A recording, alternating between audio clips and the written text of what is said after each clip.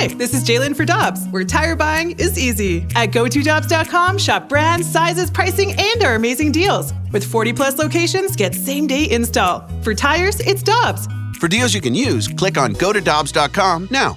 Time now for the Fast Lane Podcast, presented by Dobbs Tire and Auto Centers on 101 ESPN.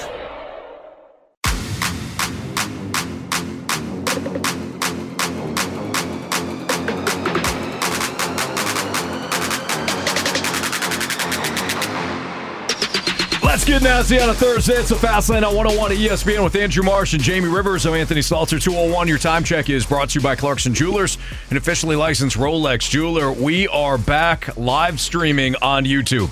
We're back, baby. So you can check us out on YouTube at our YouTube channel at 101 ESPN STL. Don't screw it up this time, okay? I know you got the tearaways on today. Last time the shirt came off and then the YouTube went bye-bye.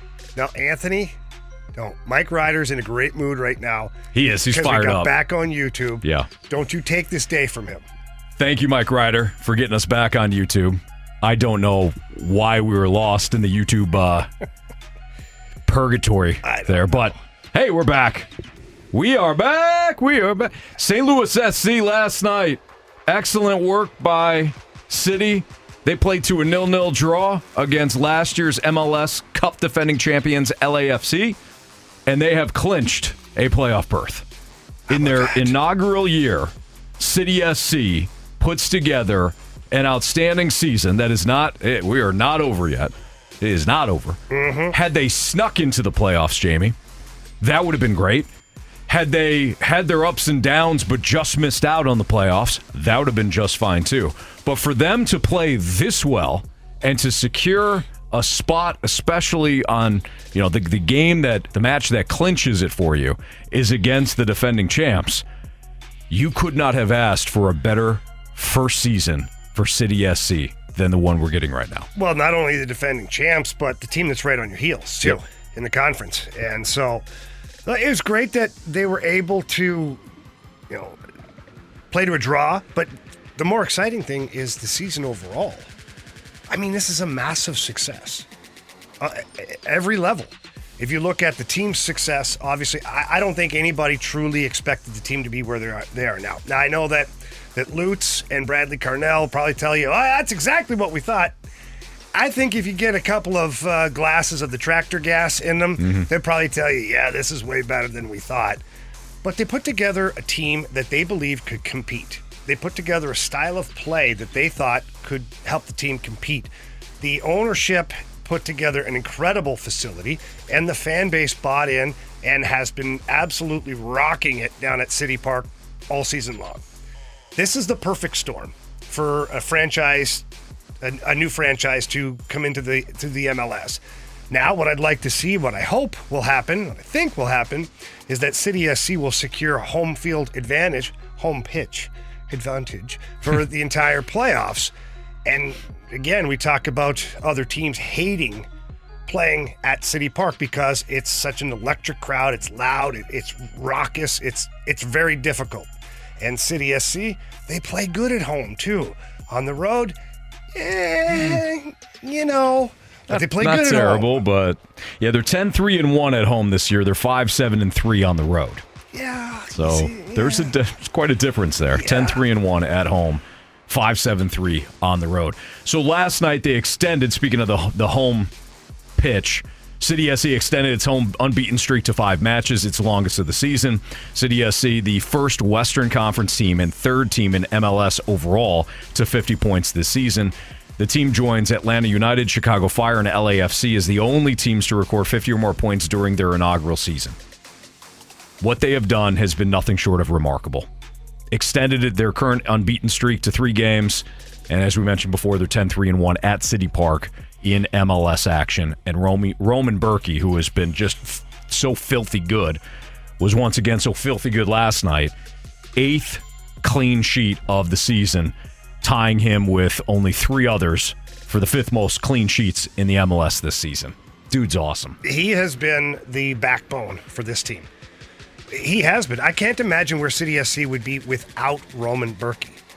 He stood on his head many, many games, making great saves, several saves in a row. He's a leader out there. You can tell that he's got that fire in his belly.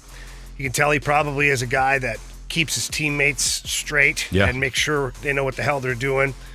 But Roman Berkey is exactly what has you in the playoffs right now. There's games, Anthony, we've seen it. Games with 6, 7, 8, 9 shots on goal. I mean, that's kind of unheard of when you're playing this sport of soccer. And yet Roman Berkey's still putting up clean sheets. I didn't get as much action last night. That's a credit to the team for taking away opportunities. But whenever he's called upon, he's there, man. He is. He comes up with 1 or 2 big saves every single match. Seemingly one in like each half. One to keep the opponent off the scoreboard and keep things calm and maybe tied. And then one in the second half to save a game or to save a potential draw. Yeah, they're big saves. Instead of, securing a victory. Yeah, it's not like it's a 7-2 game and he makes a big save. Right, no. No, it's like when the game's on the line, you're up by 1, you're tied up, whatever it is, and he comes up with a big save. Yeah, he's the guy that the team is down by 1 and he hits the 2-run shot in those moments, or the game is tied and he hits the big 2-run shot to put his team above. It's not like the team's up 7-deuce. No pressure. Then he hits his solo home run. He gets his cookie. Tom Timmerman on Twitter said, I don't know if it's mathematically possible for City SC to finish 9th at this point. I don't think it is. But there will be at least one playoff game at City Park. The first round is best 2 of 3, with the better seed getting 2 games at home, lower seed getting the 1. Other rounds are single games. So that's Tom Timmerman on Twitter.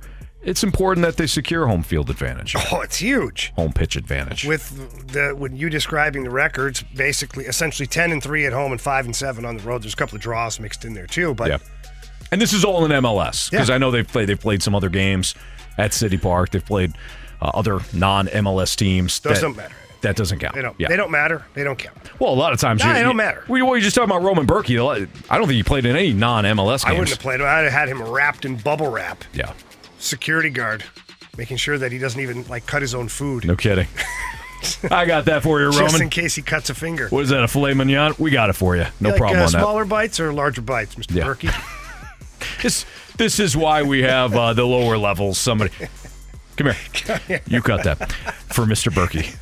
Kyle Hebert will join us at 3:30. We'll talk to Kyle Hebert on what it means to secure a playoff spot. And I think, Kyle has been very honest with us. I know that they had high hopes coming into the year, but I would be interested to know, now that they have clinched the playoffs, all right, take us back to preseason. Take us back to your first sit down with your coaching staff. What were the goals that were discussed? If he's willing to share, I'd be interested.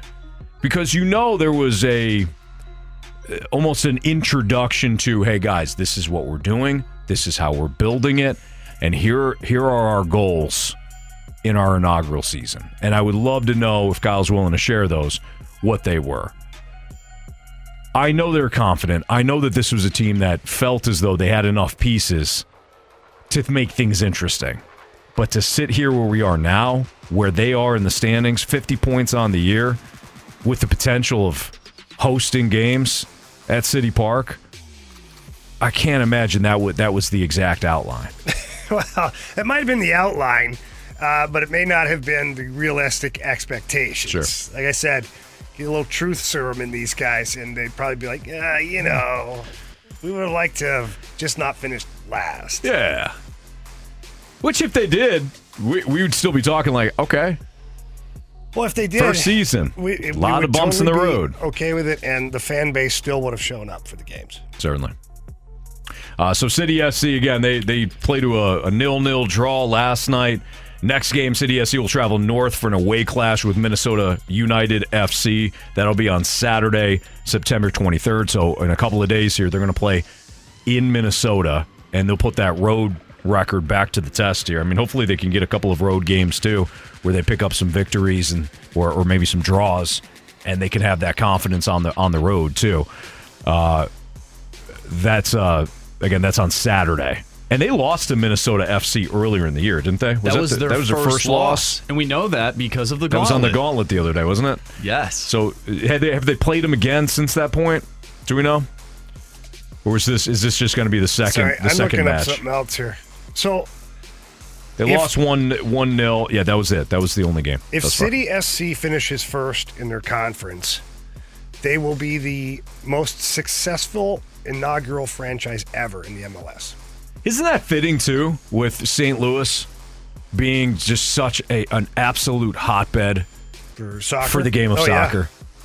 That St. Louis City, it's the expansion team out of St. Louis that put forth just such a great effort to bring the MLS here.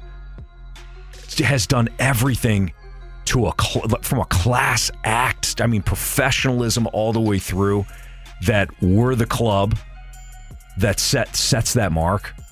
I think the MLS That'd be phenomenal. They have to love this too, because they're trying to expand the league, and so you have other people that are wanting MLS teams thinking the exact same Good thing. point. Hey, I can buy a team, I can start up a team, and we can have success just like St. Louis did. There's a blueprint now too, Marsh. Absolutely. You're right. So it's a blueprint for maybe a new owner that wants to have a team in the MLS and sees the success. But it's also any expansion team that comes in, you're going to be looking at what City SC did. How they built the roster, their style of play. Can we duplicate that? And then can we have similar success? I hope no team ever has the same success in their first year as City does. Nobody has. We want to be selfish. But in that nobody regard, has, Anthony. and nobody has. There's a bunch of teams, 2 or 3 teams here that finished as high as second in their conference, but nobody's finished first. That's excellent. Let's go, baby. Good for them. Congratulations to City SC. Kyle Hebert will join us at 3:30. Matt Holliday, though, will join us next. We'll talk to Matt about Adam Wainwright's 200th victory and some interesting comments made by Alec Burleson that I'm sure Matt will have kind of some thoughts on, because he went through, as every big leaguer does, he went through a similar process. So we'll talk to Matt Holliday next here in the Fast Lane on 101 ESPN. We're right back to the Fast Lane Podcast, presented by Dobbs Tire and Auto Centers on 101 ESPN. Now batting for the Fast Lane, Cardinals Hall of Famer and 5th member, Matt Holliday. We're hanging with Holliday on 101 ESPN. Powered by Air Alliance Team Heating and Cooling. Getting the job done quickly, correctly, 100% of the time.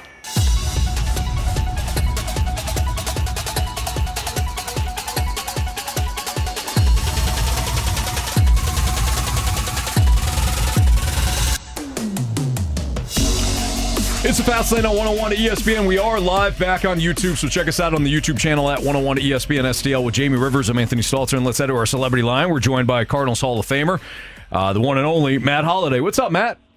Hey, guys. How we doing? We're doing great. We saw Adam Wainwright. Jamie threw out the first pitch for Adam Wainwright's 200th victory. Yeah, so I got him going. Jamie's taking a lot of credit for it, and I think he should.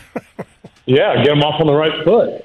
Yeah, I just figured that he's see an older guy out there on the mound, inspiration. Put my arm around him a little bit. Said, hey, Wayno, we got this tonight. Yeah, it worked. Well, the first pitch of the game was great, and then Wayno threw probably close to 100 more of them. My arm was exhausted after that first pitch. Jamie was the opener that night. Matt, knowing Adam Wainwright, who is one of your dear friends and, of course, former teammates, knowing what he has gone throughout his career with the injuries and the battling back, and what do you think this victory means to him?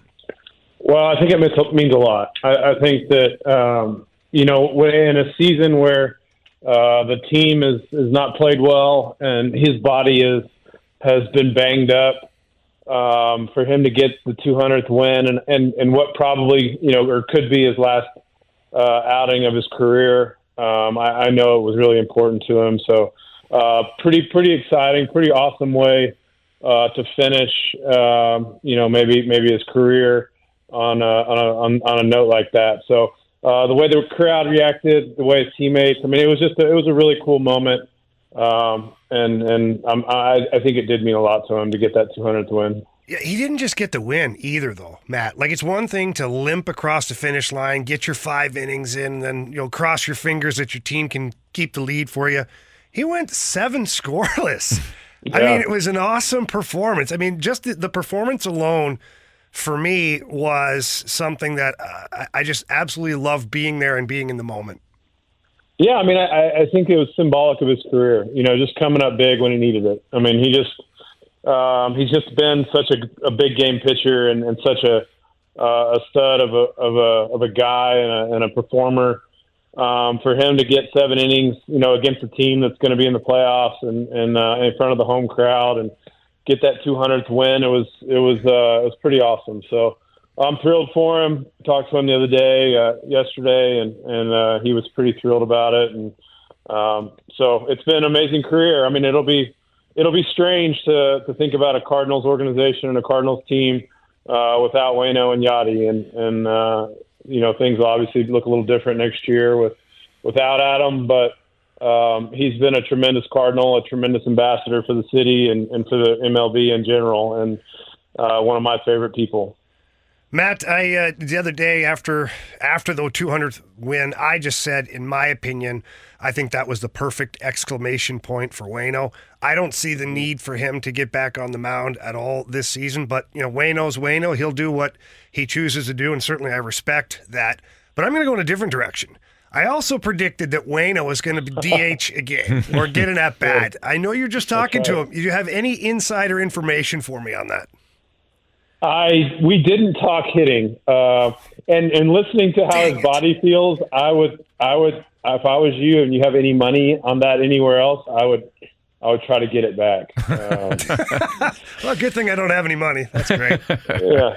So I think it has been obviously when you play this long, it takes wear and tear on your body, and I think he's asked just about all he can ask out of his body, and I think he's leaving the game knowing that he left it all on the table and is sort of exhausted several parts of his body that I think might limit his batting, his chance at hitting. I think he would probably opt out of that. Could I see him pitching an out or 2 or 3 in the last game of the season? I think that's more likely. Matt Holliday joining us right now on the Fast Lane on 101 ESPN. Matt, I wanted to read you some quotes by Alec Burleson and then get your thoughts on it. Alec Burleson said, Turner Ward, we butted heads a lot this season because he was trying to break through. I was very stuck in my ways, and I think we can both rightfully say what got me here was my hitting and my approach, but obviously it's a different game here. I don't think that Alec Burleson is trying to be, a jerk or try to downplay his coaching or anything like that. I think that this is something that for all young hitters, or we talked about Justin Fields yesterday, Jamie, the quarterbacks, where what got you to this point, but your coaches also know what it's going to take to keep you in the big leagues. How difficult is that to balance the two? You're a hitter, you know what you can do, but this coaching staff's like, yeah, some of this is not going to work in the big leagues. How difficult is it to kind of trust what you're getting from the coaching staff when it doesn't necessarily feel right to you body-wise?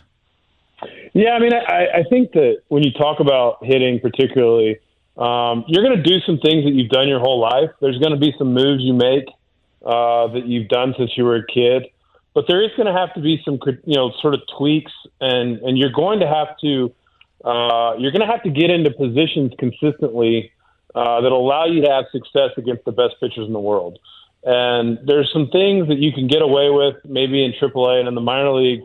There's some habits, or maybe there's some things that happen that you can kind of work around in the minor leagues that get exposed in the big leagues. Particularly for him, I would say that he's gonna be a guy that's gonna have to hit for some power. He's gonna have to have a high slugging percentage just because of the positions that he plays. And so I think that in looking at his OPS and some of those things, he's going to have to produce a little bit higher of an OPS if he wants to be an everyday player in the major leagues. And, he had produced in the minor leagues and what had got him there, I think was good enough. But I do think that you have to continue to get better, to make tweaks, to listen to coaches, to analyze your own swing, to figure out where I need to, how do I get in a better position to drive the ball to be a more productive player. So I I'm not sure, the sort of the insight on that. But I just in listening to that comment and the question you asked me, I would say that it is a fine line between being who you are, but you have to, be able to adjust at the major league level. So just putting Alec Burleson, the player, aside, let's just take a player that is his age and in his position.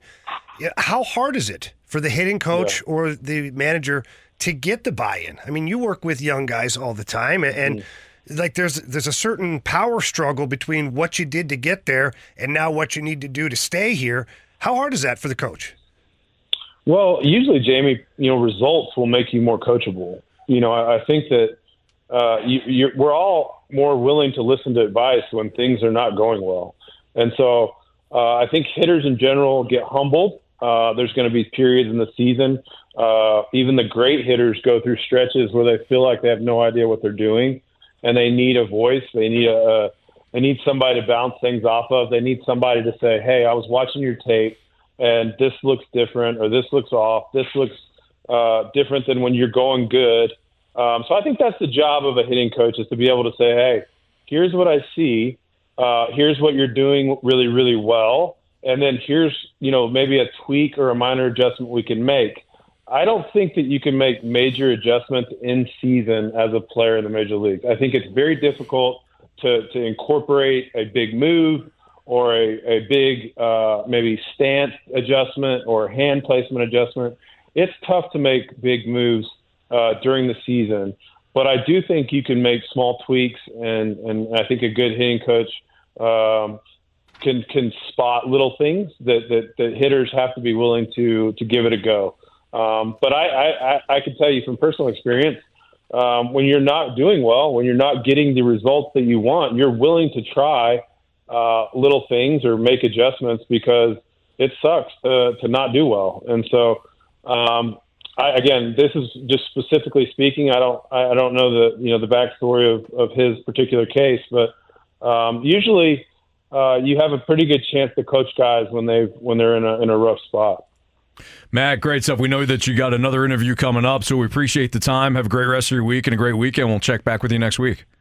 Sounds good, guys. Good talking to you guys. You too. Thanks, Matt. See you, Matt. All right. See you. That's Matt Holliday, Cardinals Hall of Famer here on the Fast Lane on 101 at ESPN. We're going to dive deeper into Burleson's comments and some things that Matt said, but I don't envy any young player in any sport that has the athletic ability to be a professional, and then a coaching staff comes in and says, hey, listen, love what you're doing. We got to tweak some things. And then you trusting the process, knowing that it's going to make you better in the long run. And it goes back to our conversation yesterday about Justin Fields. You can't go out there and do what you did at Ohio State and succeed at the NFL level. The defensive coordinators are too good. The defensive players are too good. We know you can run fast. Defensive ends now run like 4.6. So yeah, they get around pretty good. It's just one of those things you have to develop. And it's not only on the coaching staff to get through to those guys, but for the player to accept that, grow through that, have the painful moments, and then hopefully come out better on the other side. It's a trust thing too, Anthony. I'll tell you that much. It's a trust thing because as a young player, you come into the league having had success at every level, and that includes Alec Burleson. I mean, he tore up AAA baseball before he came up to the Cardinals, and so in his eyes, like, why the hell would I change anything? Mm-hmm. Like, and then what happens is when you start to change things, you see a decrease in your production because you're getting used to it. Yeah, it's something new, and so then now you really doubt what's going on. Why am I doing this? Like, why are you having me do this? I'm getting worse, not better. Right. It's hard to see the finish line sometimes when the road's a little windy. You got to work your way through it. Sure. But you have to trust the coaching staff that a couple things. One, they want you to be the best player you can be because two, their jobs are on the line. There's not a coach that's going to tell you to go do something to make you worse so the team plays worse and the team loses so he loses his job. Right. It's not the intention. But the trust level, it's hard. That's why it's so important to have those relationships with your players to build that trust slowly so that when you do make adjustments, they buy in. That's Jamie Rivers. I'm Anthony Stalter. Don't forget, we're back on YouTube, so visit us on the YouTube channel at 101 ESPN STL. What is the best lineup in terms of pairs when it comes to the Blues this upcoming season? Jamie will tell us next on 101 ESPN. The smartest way to do your homework is Heckman Lumber. Warm weather means homework for homeowners. And if your homework means a new deck, then turn to the deck experts at Hackman Lumber. Browse the largest inventory of decking materials and deck accessories in Missouri at Hackman Lumber Company. Talk with their experts about treated lumber, cedar, TimberTech, Trex, Envision, AZEK, and Decorators to find the best deck for you. Check out endless choices of railings, balusters, and LED deck lighting options. Hackman Lumber Company will not be undersold on in-stock decking materials guaranteed. You can choose to do it yourself with Hackman's expert advice, or they can recommend reputable contractors to do the work for you. Stop by and see Hackman's expanded paint department too, with brushes, rollers, painter's tape, and 4 different lines of interior and exterior paint. Custom color match available. Visit Hackman Lumber's newly remodeled stores in St. Peters and Pacific, or their showroom in Troy, Missouri. Hackman Lumber. We're right back to the Fast Lane Podcast, presented by Dobbs Tire and Auto Centers on 101 ESPN.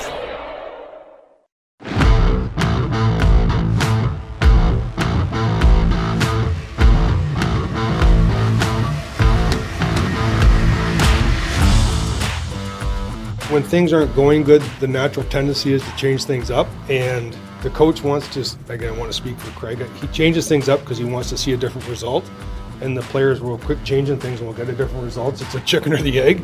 But I think right now we have an idea of pairs. I think the NHL works in pairs myself. It's a centerman and a right or left winger, and then the other guy fluctuates. We've had a lot of success in every team I've been around when you have a good pair. So it's not a line as much as it's a pair, and we got to find those pairs that are going to have that great success. That was Doug Armstrong earlier today during a press conference. He talked about building chemistry in the lines and building around pairs. You heard him mention it a couple of times in the last couple of seconds there. With Jamie Rivers, I'm Anthony Stalter. Again, we're up back on YouTube. So if you've been saying, hey, where's the YouTube channel? We got it back up at 101 ESPN STL. YouTube let us back out of jail, which was nice. Jamie, you heard Doug Armstrong talk about building chemistry, building the lines. But not just building lines, you're talking about pairs. So what is the best combination for the Blues this season in your eyes?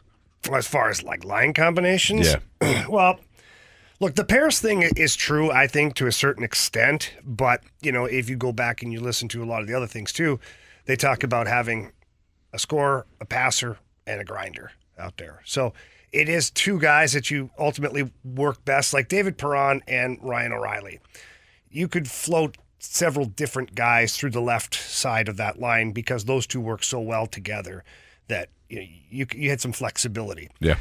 I'm still wondering what some of the pairs are here because like Buchnevich and Thomas, is that the pair or is Thomas and Kyrou the pair? Right. Yeah, I don't know. So that's where I'm kind of like a little bit not confused, but on the fence. Mm-hmm. And then with Braden Shen, is it Shannon Kapanen or is it Shannon Saad? And then you've got Sammy Blais that was on the right wing with Kevin Hayes today, with Bolduc on the left wing. Bolduc is probably not going to make the team out of camp because Verana was on a different line as well. So you have a lot of testing the waters right now. But I do think what Craig Berube's trying to do is get some lines that look pretty close to what it's going to look like for the regular season and start to build some of that chemistry. And we do know that the Buchnevich-Thomas-Kyrou line, they have had some success. Over the past couple of seasons, whenever they're together, they've had big pockets of success. And I'm intrigued by that line. I think that's definitely your first line. That's your goal-scoring line. That's your offensive punch, all put into one bucket. And you're like, here you go. Let's go. Good thing about it, too, though, Pavel Buchnevich, he's a really good defensive-minded player. Mm-hmm. He's a full 200-foot guy. Robert Thomas is still working on that, still expanding his game. I think he's better defensively than what was led to believe last year, because the year before he was really good. The year before he started establishing himself as taking faceoffs last minute of the game, big faceoffs out there on the ice alongside Ryan O'Reilly, but taking the faceoff. So Robert Thomas is ready to make those strides forward. I think that he just has to continue to be consistent with it.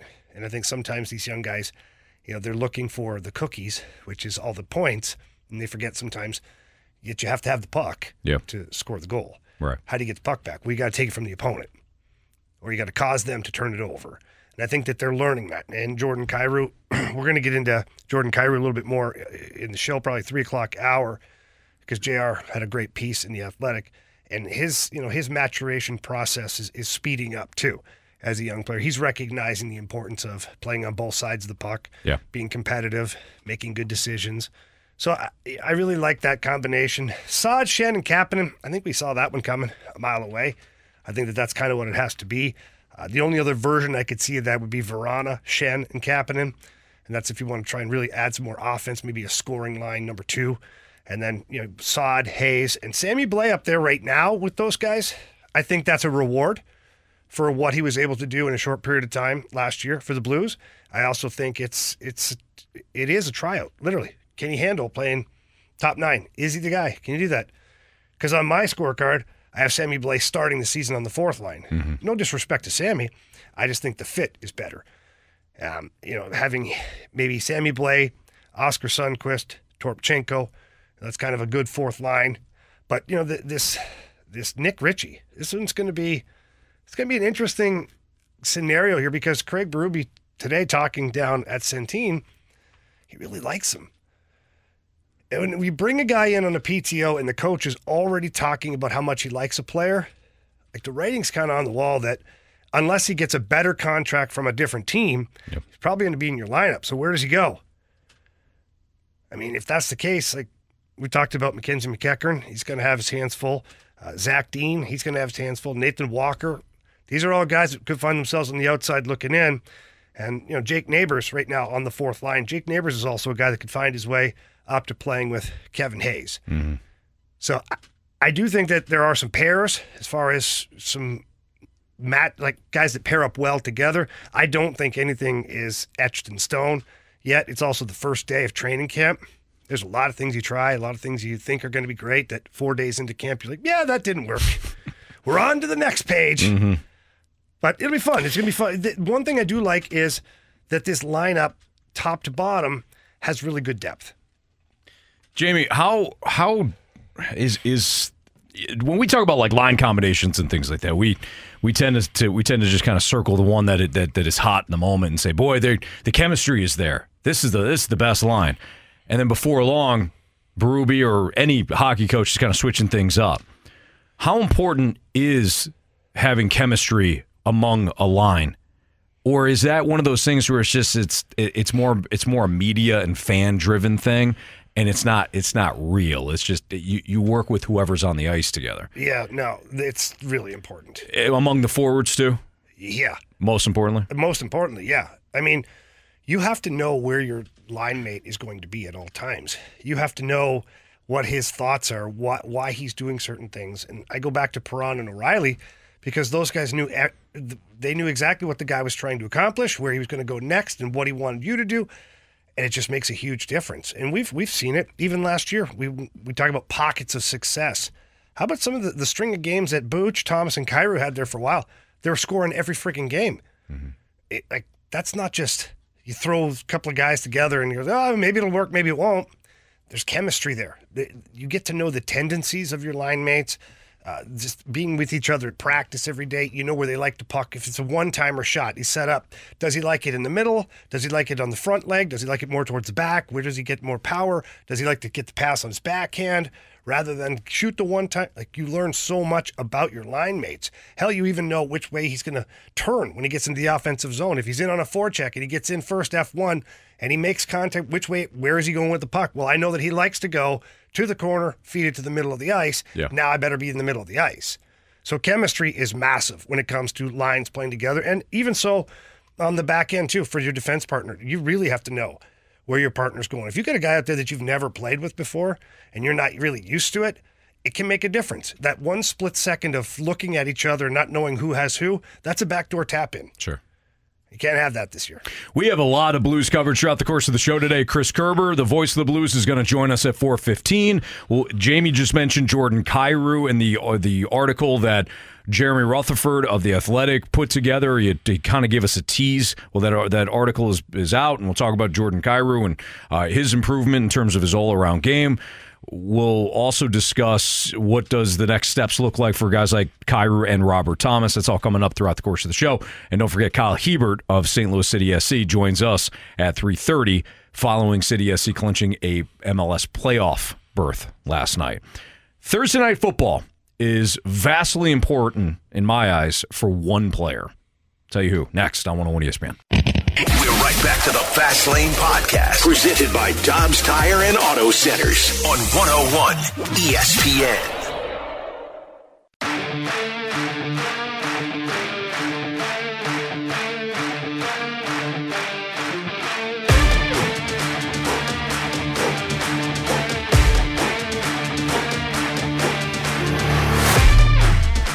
Tonight we have 49ers-Giants pregame starting at 6:30. Thursday Night Football, Week 3 starts tonight. Everybody got their picks in for the NFL Pick'em Challenge? Everybody's good there? Oh, yeah, I'm good. All right. Made my picks today.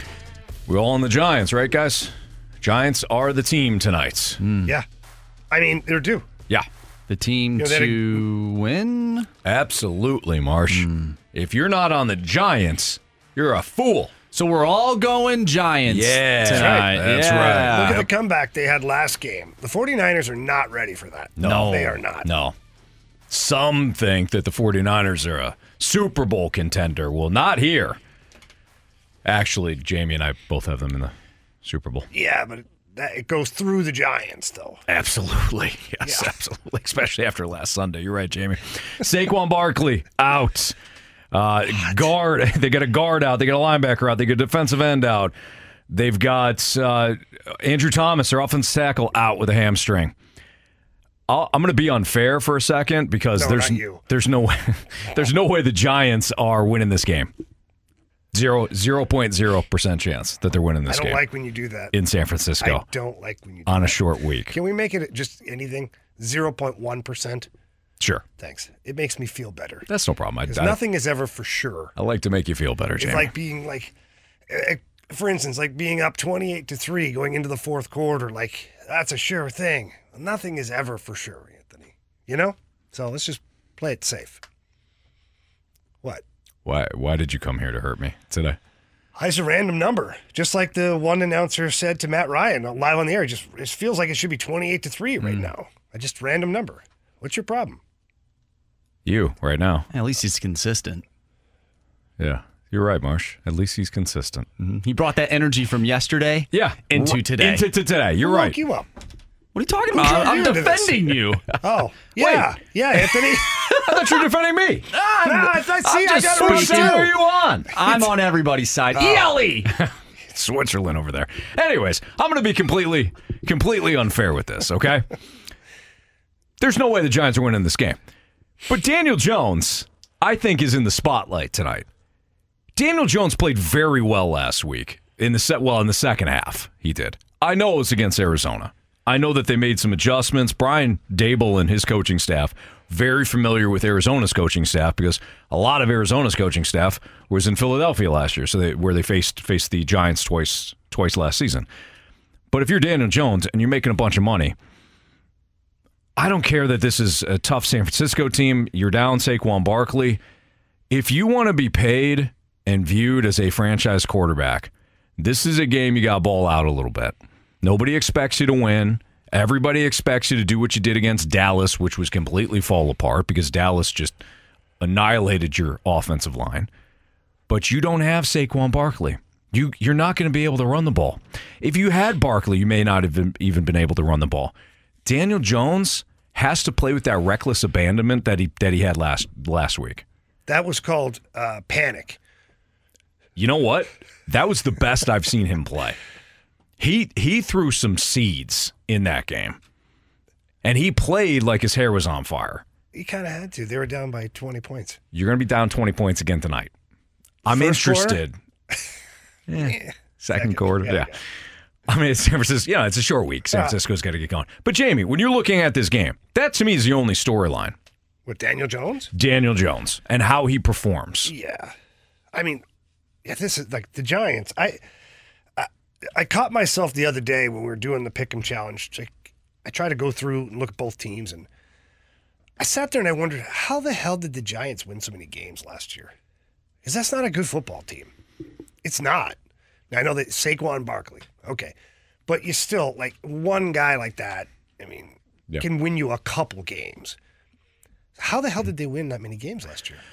Do you want to know the answer, or is that rhetorical? No, it's a real question. They had a formula. We had the question yesterday about identity. What the hell are you guys talking about with identity when it comes to sports teams? And we talked about it with the Cardinals. We talked about it with the Blues. The identity for the New York Giants last year was to play complementary football. And what that is the offense supports the defense supports the offense, special teams supports them as well. Complementary football. If you have to punt, make sure that punt is perfect so you don't put your defense in a bad spot. If your defense goes out there, gives up yardage but not points, you're supporting the offense, gives the offense a chance. If you're not turning the ball over on offense, you're supporting your defense as well. And, of course, if you're taking away the ball, you're supporting your offense because you're putting them theoretically in good positions to score. It's complementary football. They kept a lot of games close because they did not beat themselves heading into the fourth quarter. A lot of games were one possession either way, and then in the fourth quarter, that's when they kind of opened up the offense a little bit more, gave Daniel Jones a chance to run around and throw. Guy can throw. But he kind of opened up the offense a little bit more and allowed them, if they were trailing, to come back. If they were winning, they hammered it with Saquon Barkley to protect the lead. Yeah. And they won a lot of games that were one possession. It's different from the Vikings. The Vikings won a lot of one-possession games last year because they couldn't get off the field defensively, and their offense had to throw all over the yard. And they did. They were either coming back against the Colts, winning that way, or barely holding on because they just outscored their opponents. It's different. The Giants kept things close with great game plans. But you're right, Jamie. They don't have the hosses. They don't. Saquon Barkley now being out. Their wide receivers all of them are just fine. Their defense is good, not great. They're going to be in a lot of trouble tonight.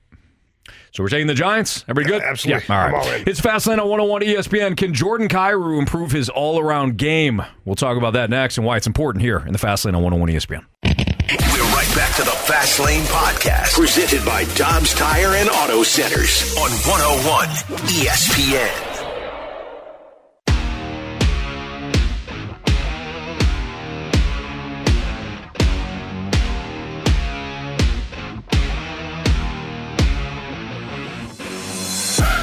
Kyrou in. Kyrou shoots, score!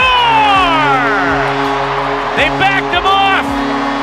He made him pay. Jordan Kyrou snaps it in, his 35th of the year.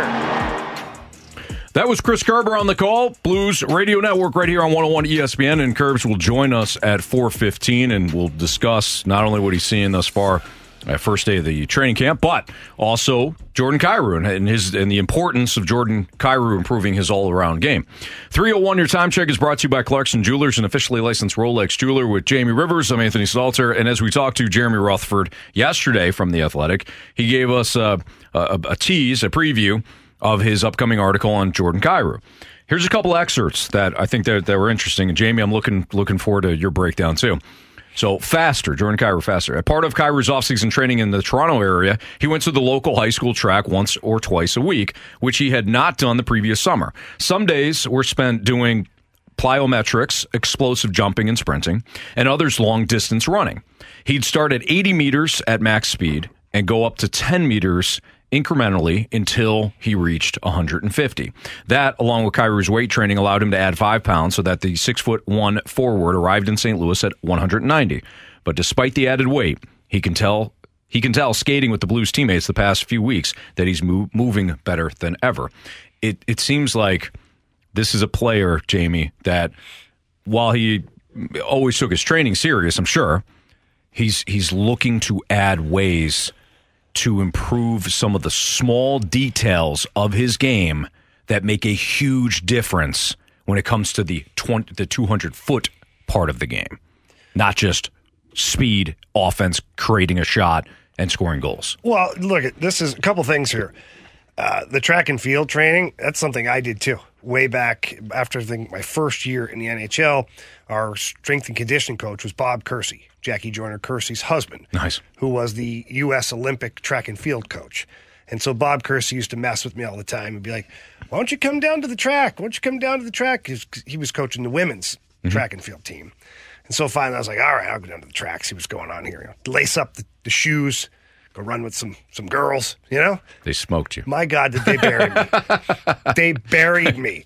My first day there was the most humbling thing ever. And I could run. I was like, I could run. No, you can't. But it was awesome training. And yes, the plyometrics and the quick twitch muscles, all of those things, they're transferable to the ice. It's actually something that can really help you. What I like about what Jordan Kyrou doing is this, not so much for his 200-foot game, the extra speed. It's nice to have it. But you have to continuously try to improve on what you're good at, too. He's a really fast skater. He's a really good offensive player. How does he continue to create that edge? How does he continue to get better? Well, this is how you do it. You add a little more speed, a little more burst, and certainly adding weight in the weight room. Now he's bigger, a little stronger, but he's backing it up with some more speed, too. Yeah. Makes him a really dangerous player. So I like that aspect of it very much. I think that it also shows that the young man is very aware of trying to get better. Sure. And again, not talking about the 200-foot game. I'm just talking as a player overall. He's trying to get better. He's working at it. Nothing worse than when you have a young kid who goes home for the offseason and just doesn't really change anything. I'm good. He's got $64 million that says that he doesn't really have to change anything, But he is. So I like that. That shows me that Jordan Kyrou has that fire, that passion, and that he is a competitive guy. He does want to be one of the best players on the ice. I implore you to go check out the entire article because it's worth a read. JR does a great job at The Athletic, but again, continuing with some of the excerpts, I feel quicker and like I can maintain it longer, Kyrou said. If you can put weight on and keep up that same speed, that's what you want to do. That helps you get into position quicker, get two guys quicker. That helps in all aspects of the game. The other thing that I wanted to ask you, Jamie, is when you're looking at this article and you're looking at Kyrou's game, Kyrou believes he's gotten better defensively. When it comes to studying not only yourself, but also having a better understanding of your opponents, I'm assuming that he needs to also put in more video work. Yeah, so look, we just talked about how he's maturing and his quotes and his extra work and all that. There's always room to grow. And I know that Jordan Kyrou is very aware of what everybody on the outside is saying. That he's just an offensive guy. He doesn't play good defense. He doesn't try defensively, which I don't agree with, because not knowing what to do is different than not trying. Mm-hmm. Now, sometimes there could be a lack of effort in a certain situation, but overall, I just think Jordan Kyrou has to identify situations better. Yeah, we've talked about this before, to where it lasts 3 minutes of a period. Is it better to try and toe drag this guy inside the blue line in my end, or should I chip it off the wall and let my teammates get it, or outskate this guy for the loose puck, outcompete him for the puck? Well, the answer is B on that one. At times last year, he chose answer A. Tried toe drag guy, put it through a guy's legs, get it knocked down, all of a sudden, goal horn goes off, it's the back of your net. Same at the offensive blue line. Last 3 minutes of a period. What are we doing here? Are we trying to cut through the middle of the ice and hopefully score a YouTube highlight reel goal? Hopefully, the big word. Or do we chip it down in the corner, go get it, maintain puck possession, cycle the puck down low, eat the clock up, and get a victory for your team? Obviously, again, the answer is B on this one. So this is where those decisions for Jordan Kyrou have to happen in real time on the ice. So who helps him with that? Well, this is the coaches. And Jordan Kyrou has to help himself with this. He's got to have a certain discipline in his brain to where he's wired to do the right things. And that's where the coaching comes into play. So if I was coaching Jordan Kyrou, and I know the Blues are doing a great job of working with him situationally, every time that he made a solid, smart hockey play within the 5 minutes at the end of the period, I'd have that clip. I'd put together 8, 9, 10, 11 clips of what it looks like when you're doing something right. Then you pick 1 or 2 where he didn't do it right. Mm-hmm. So now the player has a clear visual of what it looks like when he does the right play. He also has a clear visual of what he shouldn't be doing in those moments. And it's not just at the end of periods. It could be anything. It could be a time where he's out on the ice on the road against McDavid and Draisaitl because they have last change. How did he handle that situation? What was his style of play in that moment? Was he loosey-goosey? Was he high risk? Or was he buckled down competitive, keeping it along the wall and staying competitive? You know? So you take the video and show him that. And this is where I think Jordan Kyrou, the maturation process, getting back to that, he still has work to do. Because he said in the offseason that there's no real way to work on those areas of the game in the offseason because you can't recreate the game situation. This is where I push back on Jordan Kyrou on this. Yes, there's plenty of ways. He was up in Toronto, worked his ass off, all that stuff. But we have Zoom now that you can just click a little button and it puts you in touch with your video coach. And your video coach can play video highlight reels of your plays and good plays and bad plays. And you can go over them together being in different countries. Jordan Kyrou needs to get doing that. Mm-hmm. He needs to be proactive with his career from the extra work. So that almost seems like a young quarterback. Get in the video room. Learn what you're doing. Learn about what you're seeing from your team, what you're seeing from the opposition, how they're playing you. All of this stuff are elements that Jordan Kyrou can use to his advantage. So I didn't like the fact that not really much you can do. I'll disagree with you on that one, Jordan, because today's technology gives you plenty of ways that you can continue to improve your game. And ultimately what Jordan Kyrou has to do, he has to become a coach, his own coach. Once a player, and I can tell you this from my own experience, once a player becomes a coach and you have to explain things, you learn them. Yeah. And that's exactly what I would have done with Jordan Kyrou. What I would continue to do with Jordan Kyrou is have these video sessions with him maybe once a week. Not long. 10 minutes, max. But after the first 2 weeks, he's running the session. Mm-hmm. So he comes in now. Here are all the clips, Jordan. I'll give them to you the day before. Tomorrow, we're going to have our video meeting. It's your meeting. You're going to tell me what you see, good, bad, whatever. Improvements, how the other team's playing you. Because that'll force Jordan Kyrou to really, really watch the video, especially if he has to explain it to his coach. And once he starts explaining it, he's going to notice in his own game that it's going to take over. That coaching brain starts to become part of you as the player, and now you're just instinctively making the right plays. Yeah. So for me, that's the next step for Jordan Kyrou, is being a coach and a critic of his own game, so much so that he can explain it to the coaching staff as to how he can continue to improve and areas where he thinks he's really thriving. And when you get that version of Jordan Kyrou, which hopefully is sooner than later, that's when you're going to have a really dangerous player that can put up 90 to 100 points, but also you have him out there at the end of every game without worrying, because that speed is a weapon. It's an absolute weapon. And a guy that moves that fast takes away time and space from opposing players like no other. Mm-hmm. So defensively, he could become a real good player. But at the same time, the flip side of that is offensively, he's an absolute juggernaut. Expanding off what you said and talking about the situations, those game situations that you can't really create in the offseason, after hypothetically looking at this video, are there drills that players can go off? I know you work with skills and whatnot, but are there drills that you can work on the offseason that can replicate what they need to do in late game situations? Yeah, that's a tough one. For defensively, it's really tough to recreate drills because it's more situational and it's more identifying. Right. So it's hockey IQ over, the actual motor skills of it.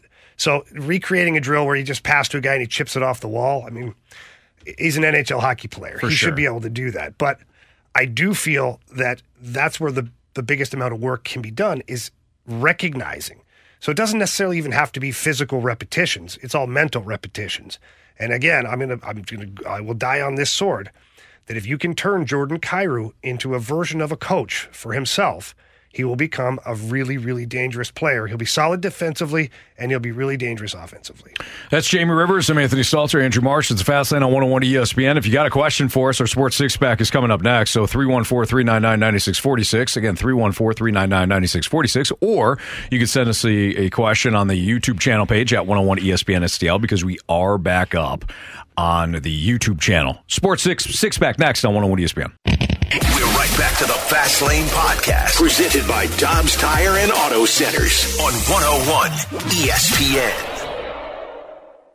I have a question. It's time for the Fast Lane to answer your sports questions. I want to ask you a bunch of questions. I want to have them answered immediately. Asking me all these weird questions. Answer the question. Answer the question. Answer me! The Sports Six-Pack is refreshed by Maggie O'Brien's, your go-to Irish pub in St. Louis for over 42 years.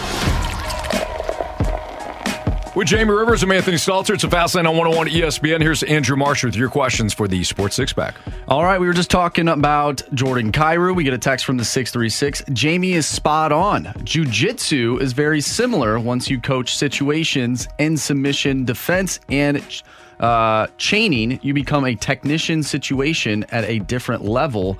I wanted to ask you guys, have you guys ever done any type of jiu-jitsu or any type of martial arts in your life? Oh, yeah, I used to do it all the time.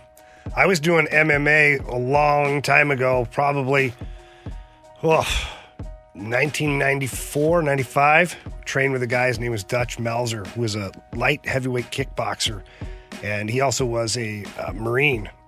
And so we started training, basically doing MMA, fighting. Not punching each other full throttle in the face, but getting after pretty good. The grappling was great, especially for like hockey fights. Yeah. You want to grapple with balance, counterbalance, tying guys up, the arms and all that stuff. And of course, you get a little more adventurous, start getting into some submissions and chokeholds and arm bars and things like that. I absolutely love it. I love it. It's a lot of fun. It can be dangerous too, but it was a big part of my life for a long time.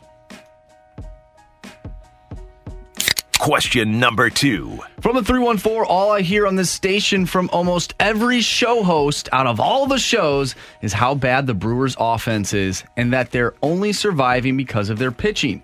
But that bad offense always seems to put up points on the Cardinals, and not just this season and not just against the Cardinals. So how in the hell do they have a bad offense? They don't. They have a great offense against Cardinals. What? Who's on the bump today? For the Brewers? No, wasn't it Moose? Yeah, it was Miles Michaelis going up against Wade Miley. Not great.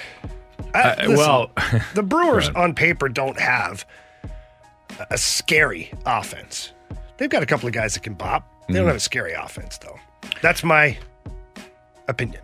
I think that every host on this airwave, on these airwaves, said that the Brewers had a bad offense because their offense in the postseason last year was historically bad.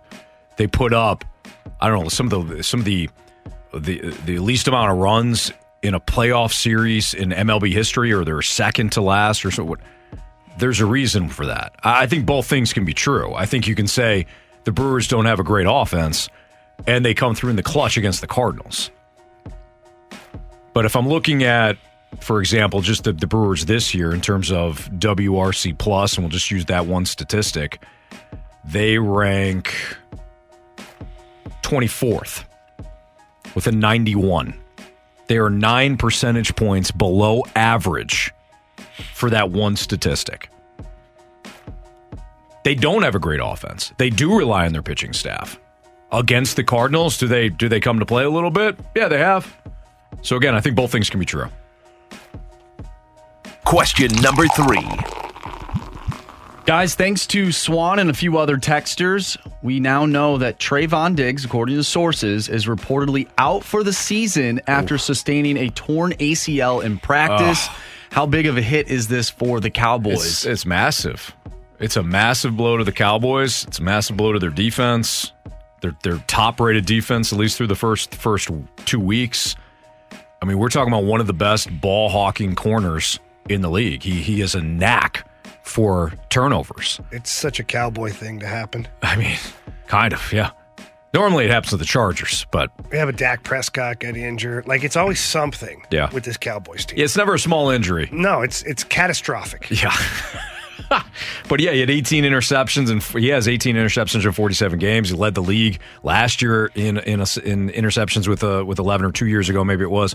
But this is, just a massive injury for the Cowboys. Can they overcome it? Yeah, this is at the end of the day, you still have Micah Parsons, you still have a lot of those elements on defense that have made you what you are. But this is somebody that can turn the game around in a blink because of his ball hawking ability. Speaking of injuries, apparently Wilson Contreras is going on the IL with. We were just shutting everybody down. They're calling tendonitis on his left wrist, but apparently he's banged up in a couple of different areas. Ollie was talking about it, so his season will be officially over. So he joins Alec Burleson and Tyler O'Neill and Giovanni Gallegos. Dylan Carlson, just shutting everybody down. Since we're talking about injuries, too, I just saw that Bryce Young for the Panthers will not play on Sunday. He's dealing with an injury. He has not been all that great this year either. He hasn't been sharp. No. He's a rookie. Not a lot around him, but Not a lot of protection on that line. No running game. He's throwing Adam Thielen. He don't have a lot around him. Offensive line seemingly wants him dead. Yes. They're doing a pretty good job at it right now. Question number 4. This one is from Disco Dave, and we will get into the Blues identity later in the show, but Disco Dave wants to know, I feel like the Blues are going to be a sleeper in the Central Division. What is going to be the most dangerous aspect of the Blues identity? So what's going to make them the most dangerous? Is that what I'm pulling out of this? I think it's their depth. I think that teams are going to find out if, that is assuming all players play up to their potential. And if that's the case, then you have 4 solid lines with a couple extra guys up front where you're going to have a tremendous amount of depth. And when you look at this lineup, you could easily say that you could have 6 or 7 20-goal scorers. Mm-hmm. If that's the case, then that's the depth that you want. And if that's the case, you're going to win a lot of hockey games. You're going to be difficult to play against. And if you can establish your forecheck, if you can keep that puck down low and possess it for longer amounts of time, certainly offensive zone time, then that's going to play a big role in it as well. That's going to change things for you. You mentioned earlier that Sammy Blais, in your opinion, could be on the 4th line. I think others might think that he could be a top 9 forward. Is it important for the Blues to have rotating pieces, though? You mentioned the depth. One guy can jump up from the 4th line and maybe one night could be on the 1st line. Yeah, I think it's important that players get rewarded for good play. I think that opportunity should actually be there. I think that Craig Berube, based on what I have seen and heard from him so far this training camp or just the off season here recently, that spots are up for grabs. And that doesn't mean like they're going to cut guys or trade guys. Just internally, if Sammy Blais is out there and he's your best option, he's putting the puck in the back of the net, could he find his way onto the 2nd line? Yes, he can. Can a guy who goes cold for 5, 6, 7 games or just not playing the right way, could he drop in the lineup? Yes, it's possible. Question number 5. From the 636, what is Jamie most nervous about with his new position with Bally's? It's a good question. That's a very good question. I don't know if nerves are quite there anymore. And I've said this before. It was nice to kind of get an opportunity to get my feet wet the last couple of seasons. With Panger doing work for TNT, it gave me, I think, 10 games last year, I think 14 games this year. So the nerves are kind of gone when it comes to that. I do remember having nerves the very first game because it was my first game doing that role, and it was a home game, so I was down between the benches. You can't see your partner. You can't see John Kelly. We're in the booth. If you see each other, you can you can even make a hand gesture like, hey, I've got something to say, or, whatever, or cue me up. Like develop that chemistry. Yeah. Well, I didn't. And so the very first game I did was basically blindfolded and just kind of breaking down the game. So the nerves were there a little bit for that because you want to make sure that you get in and get out. You don't want to be talking and then someone scores. That's the worst case scenario, is when the analyst is talking and someone scores. Play-by-play guy, that's his call. They call it stepping on his toes. And so I was very cognizant of that too. So I'd make sure some of the time in my first game, I was very short with what I was saying. until I could figure out how the flow of the game was, and certainly the cadence from John Kelly, like when he pauses to kind of give me the floor type thing. So that was kind of the nerves then. This year, it's just, I don't really know if it's more excitement. I'm excited to get going. I'm excited to do it every game. I felt like last year, towards the end of the season, with more games under my belt, that things started to flow a lot better. The chemistry between John Kelly and I got better too. And so I'm excited for all those reasons. You're going to do great. Wow. You're going to be great all year. Somebody writes cussing. Yeah, I guess maybe You're most used nervous. to not doing that, though. Well, I'll tell you what, when you're down between the benches and you see a guy being a jerk from the other team, and like he's chirping or doing something, or spears a guy like on the way to the bench on the line change. Like my instincts last year, I almost chirped a guy last year. He was chirping. I forget who it was, and I had a great one for him too. I was going to leave him there in a puddle of his own blood, and I was like, "Oh my God, no, you can't do that, hey, idiot! You're the guy. You can't do that. Let's slow down here." So I pumped the brakes on that one. But that's probably what I'm most nervous about, is being caught up in the game and then just like carving somebody up verbally. Are you maybe afraid of getting hit by a puck? No. No? Are you going to wear your old-time bucket? I don't wear any bucket down there. I've been hit in the face with the puck so many times. He knows what it feels like. I don't even care. There you It'd go. be good content. Question number 6. All right, guys, from the 636, what are your thoughts on Sports Illustrated calling Jack Flaherty a fan favorite? And let me read this. Where? Yeah, on Sports Illustrated. I'm going to read. Mom's house? I'm sure. I'm sure his family loves him. I'm going to read the article title from Sports Illustrated. Ex-Cardinals fan favorite reportedly demoted by contender after being traded away. Wait, what? Most? No, go ahead. Read it again. Ex-Cardinals fan favorite reportedly demoted by contender after being traded away. That's either snark, and if it is, I gotta hand it to it. That's some of the best snark that you're gonna get. That's either snark or somebody wasn't paying attention to how the fan base in St. Louis felt about Jack Flaherty. I'm gonna say snark. I've never heard him called a fan favorite. No. Like, ever. Which is why I'm leaning snark. Yeah. It's well played if it is. Yeah. No kidding. All right, it's Fastlane on 101 ESPN. Kyle Hiebert's going to join us next. We'll talk to him about City SC's huge moment last night as they clinch a playoff berth in the MLS. Kyle Hiebert next. We're right back to the Fast Lane Podcast, presented by Dobbs Tire and Auto Centers on 101 ESPN.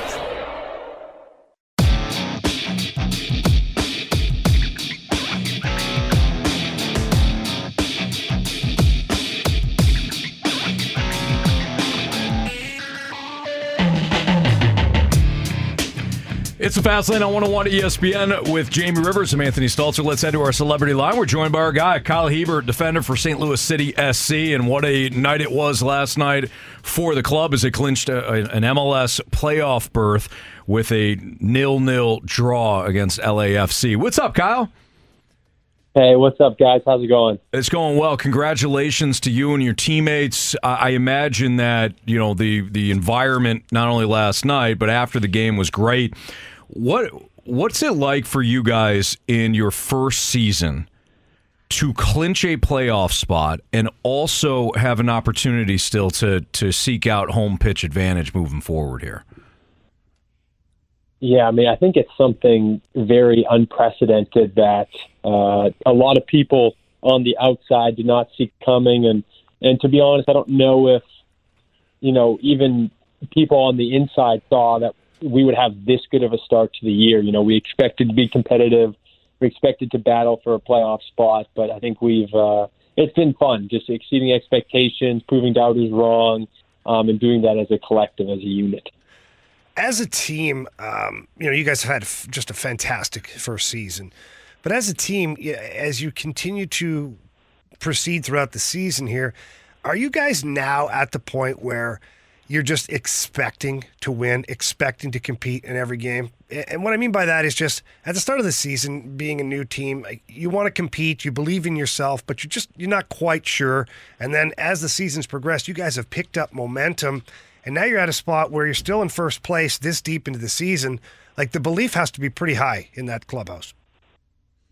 Yeah, no, for sure. The belief is there. The confidence is there, especially home games at City Park where the crowd's behind us. We know it's going to be a tough place to come for the opposition.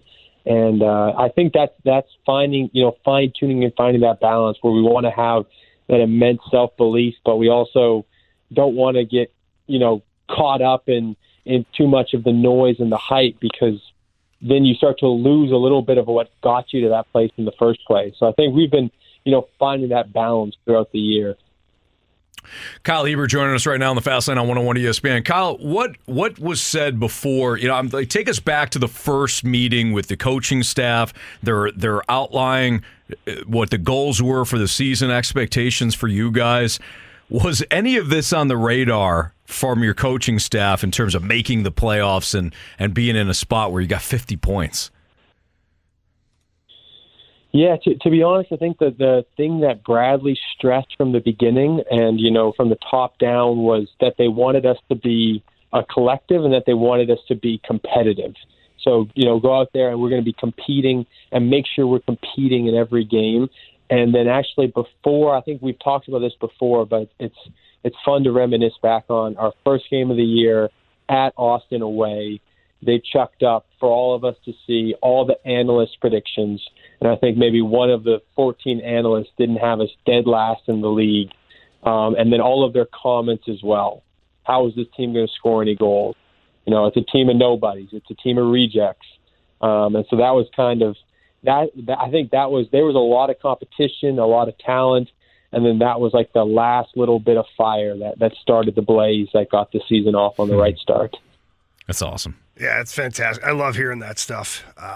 Also, I love hearing just some of the individual successes, too.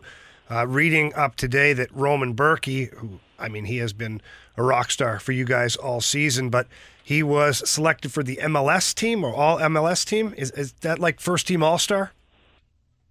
Yes, that is. He's had quite a year. I feel like we talk about him after every game, but for you guys in the locker room and just as part of the team, how much confidence does it give you guys to have a guy like Roman Berkey back there in case things, don't go according to plan? Yeah, he really does it all for us. I find often we end up talking about, his quality with his distribution as a goalie. I think he almost maybe had an assist to Nico, this last game, and then, his ability as a shot stopper and goal. But then there's also the fact that we're a high-pressing team, and so we're high up the pitch, and you see him in these balls in behind, I think at least once or twice in the game. He's coming 30, 40 yards out of his goal. He's sweeping up the mess behind us and just giving us a lot of confidence, because if you're going to press high up the pitch, you need 11 guys dialed in to being on the front foot, and that includes your goalie. And so I think, I was even attuned to that last night. Roman was just doing an excellent job there as well. Kyle, how much has your guys' approach changed throughout the course of the year? I know this was something that we had asked you at the first half of the season, and say, hey, you guys play a certain way. Maybe it's not conducive to the St. Louis summer heat. How much really changed, or do you guys just kind of you know what your identity is? It's the same as it has been, and that's what you're going to roll with throughout the course of the year too. Yeah, I would say our identity, our principles, they did not change game to game. Within those identity and those principles, we've got room to tinker. Like, we're not a team that's saying we're going to have to be in this formation pressing, or we're gonna start pressing this high up. We can press from deeper. We can do different stuff on the ball to get a breather as well. Even though we want to be dynamic in transition. And so, the big thing for us that I would say with our identity is that once one guy's like, yeah, I'm going, here's a trigger, we all want to go. And so whether that's from the top of their 18, from, the top of the circle near half, from halfway in our half, like when one guy hits the trigger, that's our identity. Those are our principles. We all want to follow and be together. So from that standpoint, I would say no, it didn't change, but it was different tactical nuances were thrown in there to, protect us, in the heat and in those really hot months. Kyle, I want to go back to just the fans here for a second, and City Park in particular. I know that, when I played, I always knew people on other teams, and, you talk to each other, whether it's pregame, postgame, and you kind of chit-chat. But what is it about City Park that, first of all, that you feel gives you guys an advantage, and what is it about City Park that opposing players just hate about playing here? Yeah, I would say momentum. The ability of the crowd to shift momentum, especially, I think we've seen it this year, especially when we score an early goal. And we score an early goal, and the crowd's noise is deafening. And the opponent, they were feeling, the pitch. The interesting part is soccer fields don't have to all be the same size. And so our field is a little bit shorter than other fields to help us as we press. But then it feels like when we score an early goal and the crowd gets behind us, for the opposition, it almost seems like the field gets even smaller and the space gets even more compressed. And I think that just takes away, their composure on the ball, which aids us tremendously. I'm interested. Maybe you don't know this, Kyle, but how much different can it be from pitch to pitch? And do you have to be aware of that as you go into these road stadiums? Yeah, no, you'll kind of walk on and you'll see. I mean, it's not like it varies a huge amount. I want to say, I could be wrong. Fields can be anywhere from 72 to 74 to 80 yards wide, and then anywhere maybe from like 114 to 120 yards long. And then you have fields within, it's something like that with those specifications.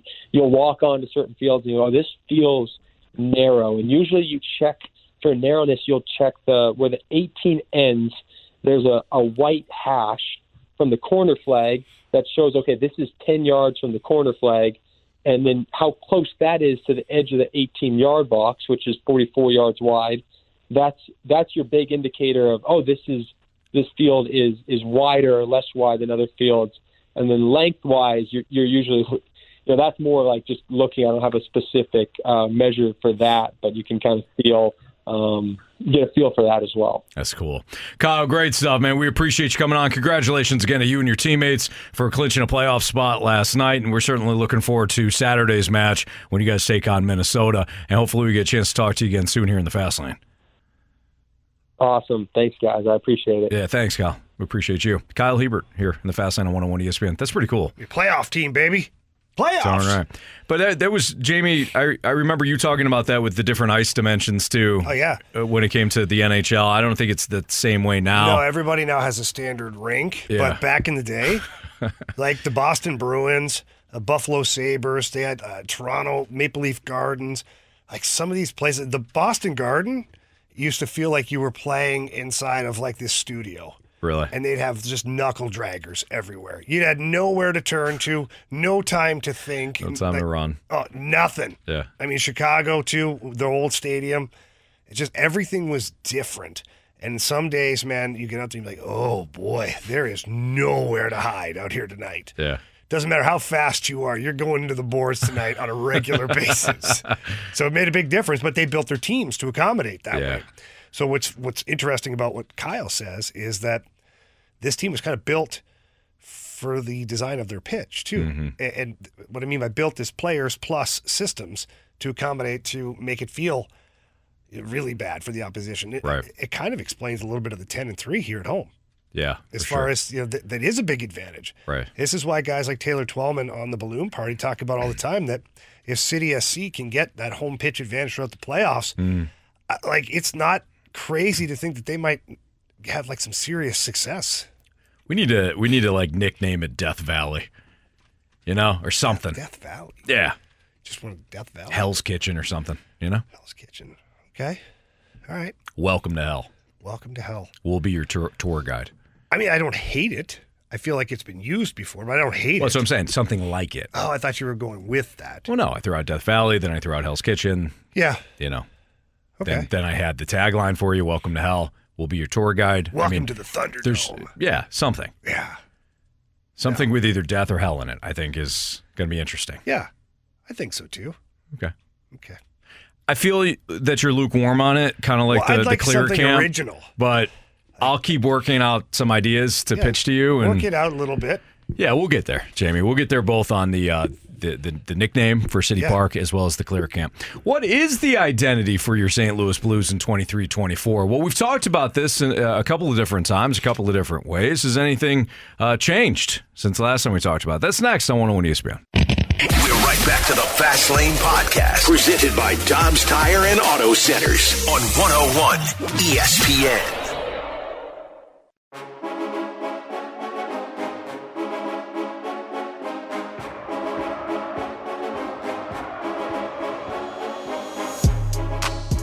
Craig can explain this. It has to be based off work ethic and consistency and pride. That has to be at the forefront of everything we do, not only today, but moving forward. You're going to have good things are going to happen to you in a season. It's going to hit the post and go in. The referee is going to give you a call that maybe the other team didn't think, and it's going to work out. But ultimately, you have to have a foundation that you can always rely on. And I think our foundation cracked last year, and now we have to get back and build that back up. It is a new era. We have to take responsibility for building the foundation and building it back up.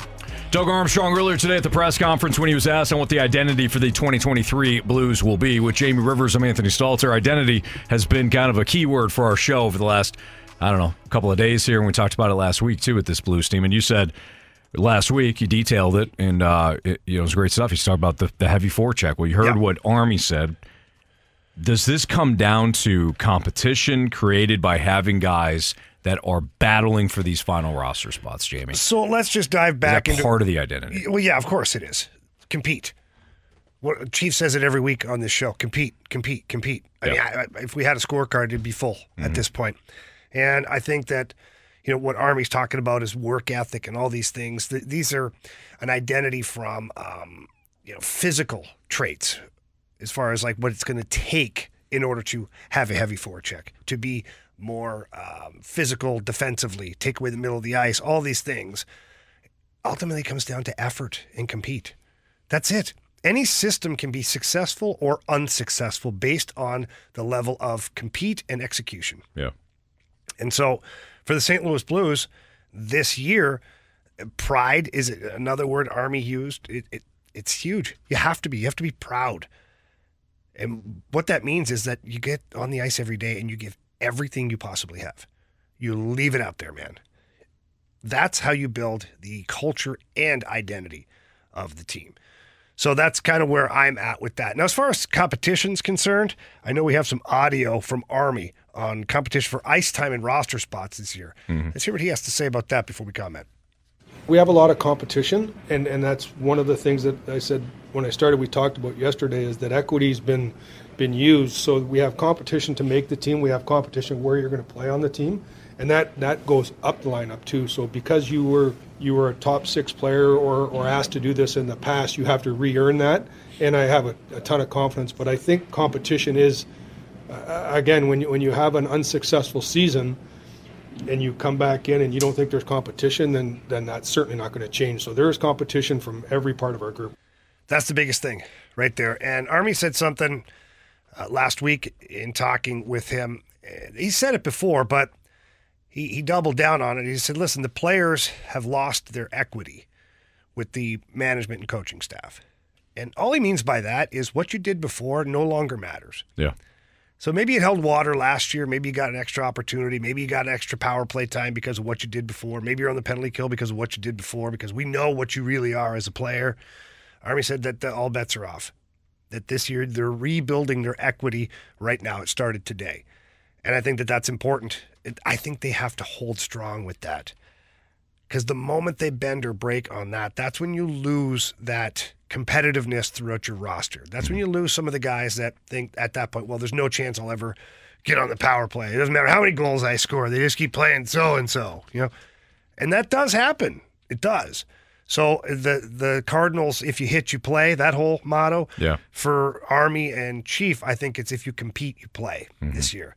And there's lots of flexibility within that lineup. We talk about the depth. The fourth line is a third line on most teams in the NHL. So if you're going to move guys up and down your lineup, this is the year that they can do that. They have the staff to do it as far as the players are concerned, and you have to have that mentality. You have to have that compete first mentality if you're going to turn things around even in the slightest, let alone make the playoffs. We do need a new gauntlet contestant, so if you want to text in now to 314-399-9646. Again, 314-399-9646 is the Air Comfort Service text line. Text in now just the word gauntlet if you want to play in the gauntlet, and you can take on either Marsh, Jamie, or myself coming up in about 5 minutes or so. But, Jamie, I think that when it comes to the players being on the outside looking in, based on previous play and all that, there is a bit of a, even though the roster is the same in a lot of regards, there is kind of a clean slate for Chief, and I'm kind of excited for that because sometimes you when you're winning a lot, you're winning, you don't have a lot to coach, you don't have a lot to teach, but when you lose, it goes back to what Matt Holliday was saying earlier about when you're struggling, then you're almost more understanding or accepting of coaching. So he could point back to last year and say, this wasn't good enough on all fronts. We need to get better in this area. Did you guys like missing the playoffs? Because I didn't. And you can almost wipe the slate clean that way. So yeah. I'm excited to see what this coaching staff does this year. Yeah, I am too. And I think that Chief is all business. It's not that he hasn't been all business before, but there's just something different going into his season following a season that wasn't successful. Mm-hmm. There's something there. And Chief is a competitive dude. You don't play as many games in the NHL as he has, the way he played them, and then coach as many games as he has, and win a Stanley Cup without wanting to be successful, without wanting to hold people accountable. So this is a big season for everybody. All right, we have the Gauntlet coming up next in the Fast Lane on 101 ESPN. We're right back to the Fast Lane Podcast, presented by Dobbs Tire and Auto Centers on 101 ESPN. 3 warriors, 4 categories, 1 challenger. Can you master the gauntlet? Brought to you by Master, your hometown source for business communications for more than 30 years. Visit masstour.com. Time for the Gauntlet here in the Fast Lane on 101 ESPN, where it is 4:02. Your time check is brought to you by Clarkson Jewelers, an officially licensed Rolex jeweler. We welcome in Matt. What's up, Matt? Oh, not a lot. How are you guys doing? We're doing great today. Good. First time in the Gauntlet? Yes, sir. All right, excellent. We'll welcome into the show. Appreciate you listening. Would you like to take on Andrew Marsh, Jamie Rivers, or me in the Gauntlet today? I think I'm going to go Jamie since he got the call up to the big time with the Blues. Oh, wow. There you go. You're going to take down the big dog. I like it. Yes, sir. All right, Matt. Good luck, buddy. Thanks, Jamie. All right, Jamie's going to make his way into the cone of silence. Matt, go ahead and tell Marsh to spin the wheel. Let's see what you get today. Spin the wheel, Marsh. What are we hoping for, Matt? Not hockey. Not hockey. We got 3 different categories, and the damn wheel spun hockey. Oh. Yeah. All right. Sorry about that, Matt. So, Marsh is going to get the questions here for us. Get the launch codes. Jamie's in the cone of silence. 4 questions. Thank you, Marsh. 4 questions. Of course. To Matt. 4 questions. Same 4 questions to Jamie. All hockey. If you need the options, Matt, those questions are worth 1 point. If not, those questions are worth 2 points. Are you ready? I'm ready. Who played in the most games in NHL history? Who played in the most games in NHL history? So I'm going to need to score high here since we're against Jamie in hockey. I'm going to shoot Dominik Hasek. Okay. Final answer? Final answer. Question number 2. Who was recently announced the captain of the Winnipeg Jets? Options. Is it Adam Lowry, Josh Morrissey, or Mark Scheifele? Adam Lowry. Final answer. Question 3. Ken Hitchcock coached the Blues, the Stars, the Flyers, the Oilers, and which other team? Thinking Blackhawks, but options. Sharks, Blue Jackets, Flames. Good thing I asked for the options. Let's go Flames. Final answer? Final answer. Question number 4. Current Seattle Kraken Philip Grubauer began his career with which team? Options. The Carolina Hurricanes, the Colorado Avalanche, or the Washington Capitals? Washington Capitals. Final answer. All right, we'll bring back Jamie from the Cone of Silence. Matt, how you feeling? Oh, not great. Not great. Okay. The wheel didn't do you any favors here. Rarely does. All right, Jamie's walking in right now. He's putting on his earbuds. Jamie, how's the Cone of Silence? It was active today. Yeah? Sat down to talk to Mike Ryder. Then Matthew Chambers came in and discussing some events that we're going to be doing and some stuff for tomorrow night. Blues. And Brews. Yeah. We're giving away a Jordan Kyrou signed jersey tomorrow. Shut the front door. Yeah, so a lot of corporate stuff, Anthony. It's a little bit above you and me, for that matter. Fair. All right, Jamie, you ready? Oh, how'd Matt do? Oh, you better pack a lunch. Okay, all right. Your category today, Jamie, is hockey. Really? Yep. Oh, boy. Question number 1. Who played in the most games in NHL history? Who played in the most games in NHL history? Wow, the most games in NHL history. Okay, so the easy one you think is Gordie Howe. But I'm wondering if your guy, Mr. 3000, I wonder if he got in there. Yager. Sorry, Anthony. Oh, man, you'd think I'd know this. I really don't. I know the options. It'd be Gordie Howe, like Jaromir Jagr, and like Mark Messier or something silly like that. I'm going to go with Gordie Howe because Jagr played a bunch of years in the Russian league and then again in the Czech league, currently playing, suited up today. He's got to get to 3,000. He's working on it. Go with Gordie Howe. Final answer. Question number 2. Who was recently announced the captain of the Winnipeg Jets? Oh, my God.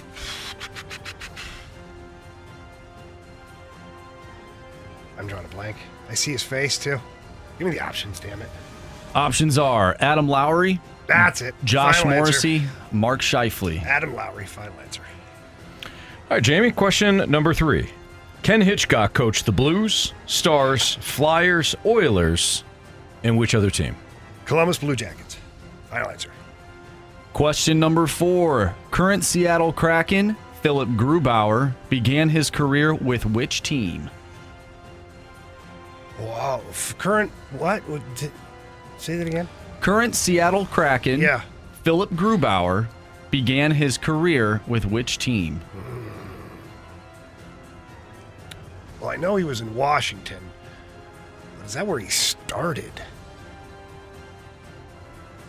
I don't know. Give me the options, please.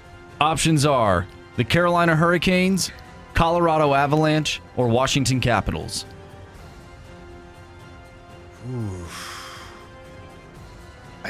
I'll go with Washington Capitals. Final answer. All right, let's go over these today.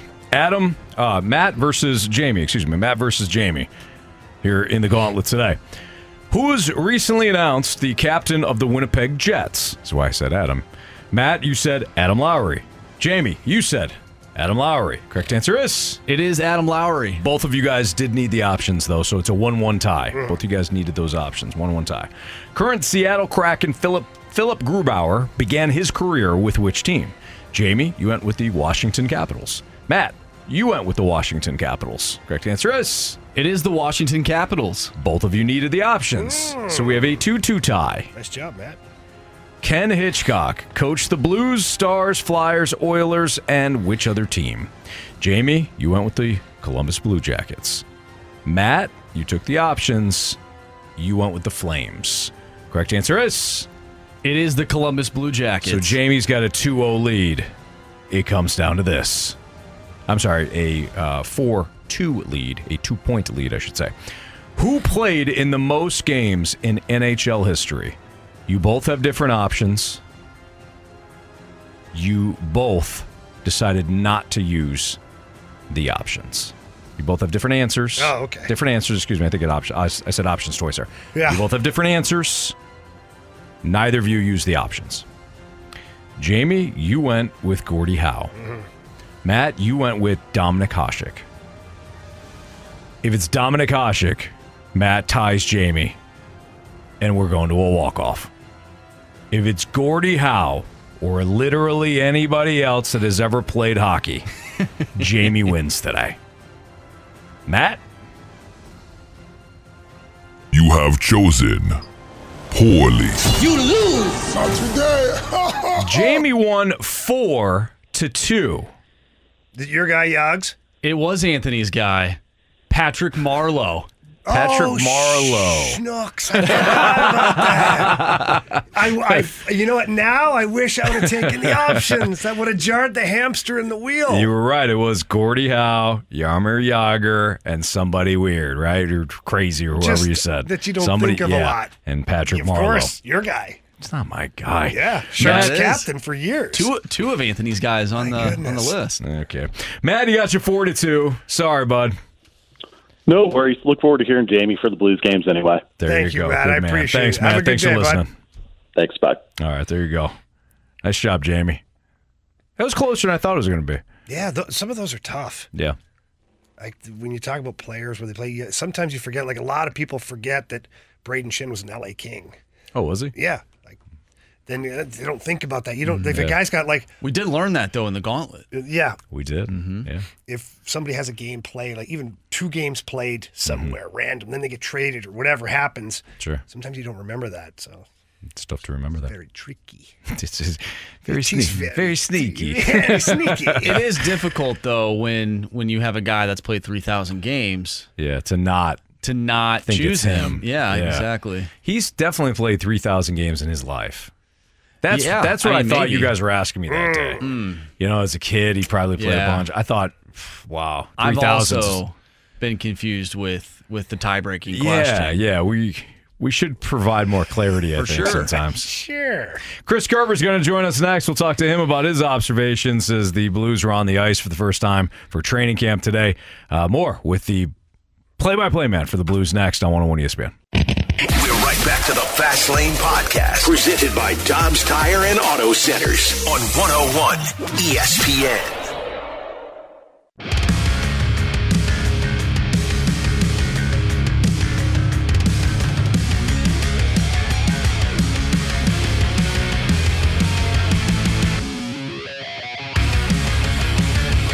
Well, the Blues got things going today with their first training camp practice. With Jamie Rivers, I'm Anthony Salters, Fastlane on 101 ESPN, and joining us to talk about the Blues is the play-by-play man for your St. Louis Blues right here on the Blues Radio Network 101 ESPN. He is Chris Kerber. What's up, Kerbs? Anthony, how are you guys today? Have you been on like cloud 9 all day today, Kerbs, with their actual being hockey being played in anticipation for the new season? Yeah, it's a little reminder how close it is, how much work you got to get going with us, broadcasting the doubleheader over the weekend on Saturday, which is good. And but yeah, it was great to see and go into the room and talk to some guys and kind of get a feel for the excitement that they have right now, and that really pumps you up. Curbs, a lot is being talked about with this roster, and Army on record today saying that there's active competition for roster spots from a sense of within the group more so than outsiders coming in. But there are certain guys like Nick Ritchie, who's outsider looking in right now, looking for a roster spot. In your opinion, how much competition do you think there truly is? I think there is legit competition, in my opinion, for I think 3 forwards and 2 defensemen. The way I look at it, because as much as you want to say, and by the way, what Army said to the media today, he said pretty much the exact same thing to the players in the player meeting last night. So, it's the one thing about Doug Armstrong. He doesn't mince words to anybody, and he wants to see competition. And I talked to Jake Neighbors about just even the intensity of day one today. But if you really look at the numbers, our Army can say, okay, look, the top 6 is is set. Okay, well, does that mean Braden Shen's on the wing in the top six and Kevin Hayes is in the middle? Because if Braden Shen's in the middle, then the centerman on the third line with Kevin Hayes is set, right? And there are some things along those lines. I think where the competition is going to come is a guy like Nick Ritchie comes in, scoring 13 goals last year, is a prototypical fourth-line forechecker like Craig Berube wants and needs, right? So does Mackenzie McEachran let Nick Ritchie take his spot? Does Alexei Toropchenko fight his way into the top nine? Does he stay on the fourth line? What happens there? Like, there's going to be some competition, and I do think in the end, there may be a player or two that are on one-way contracts that think, okay, this is great, I got a one-way contract, that still could find themselves on waivers and potentially in the minors.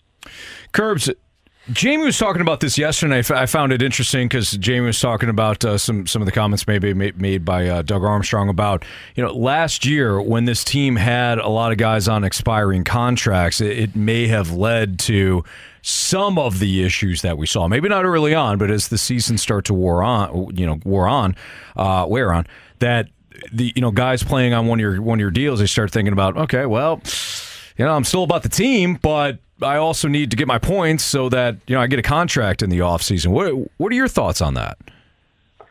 I think that there is something to it. I get the sense in talking to both Doug and talking to Craig Berube about this, that in the end, when they did their full assessment and kind of entire debrief of the season, was that the only factor for the way the season, unwound?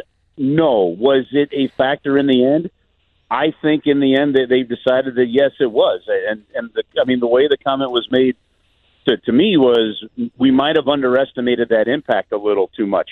And because in the end, remember how that season started, and they're trying to give Robert Thomas more playing time, and Ryan O'Reilly's not getting it, but then not getting some of that ice time. But then to turn around and to get back to 500 happened when they gave Ryan O'Reilly that ice time. The roles never truly got defined last year.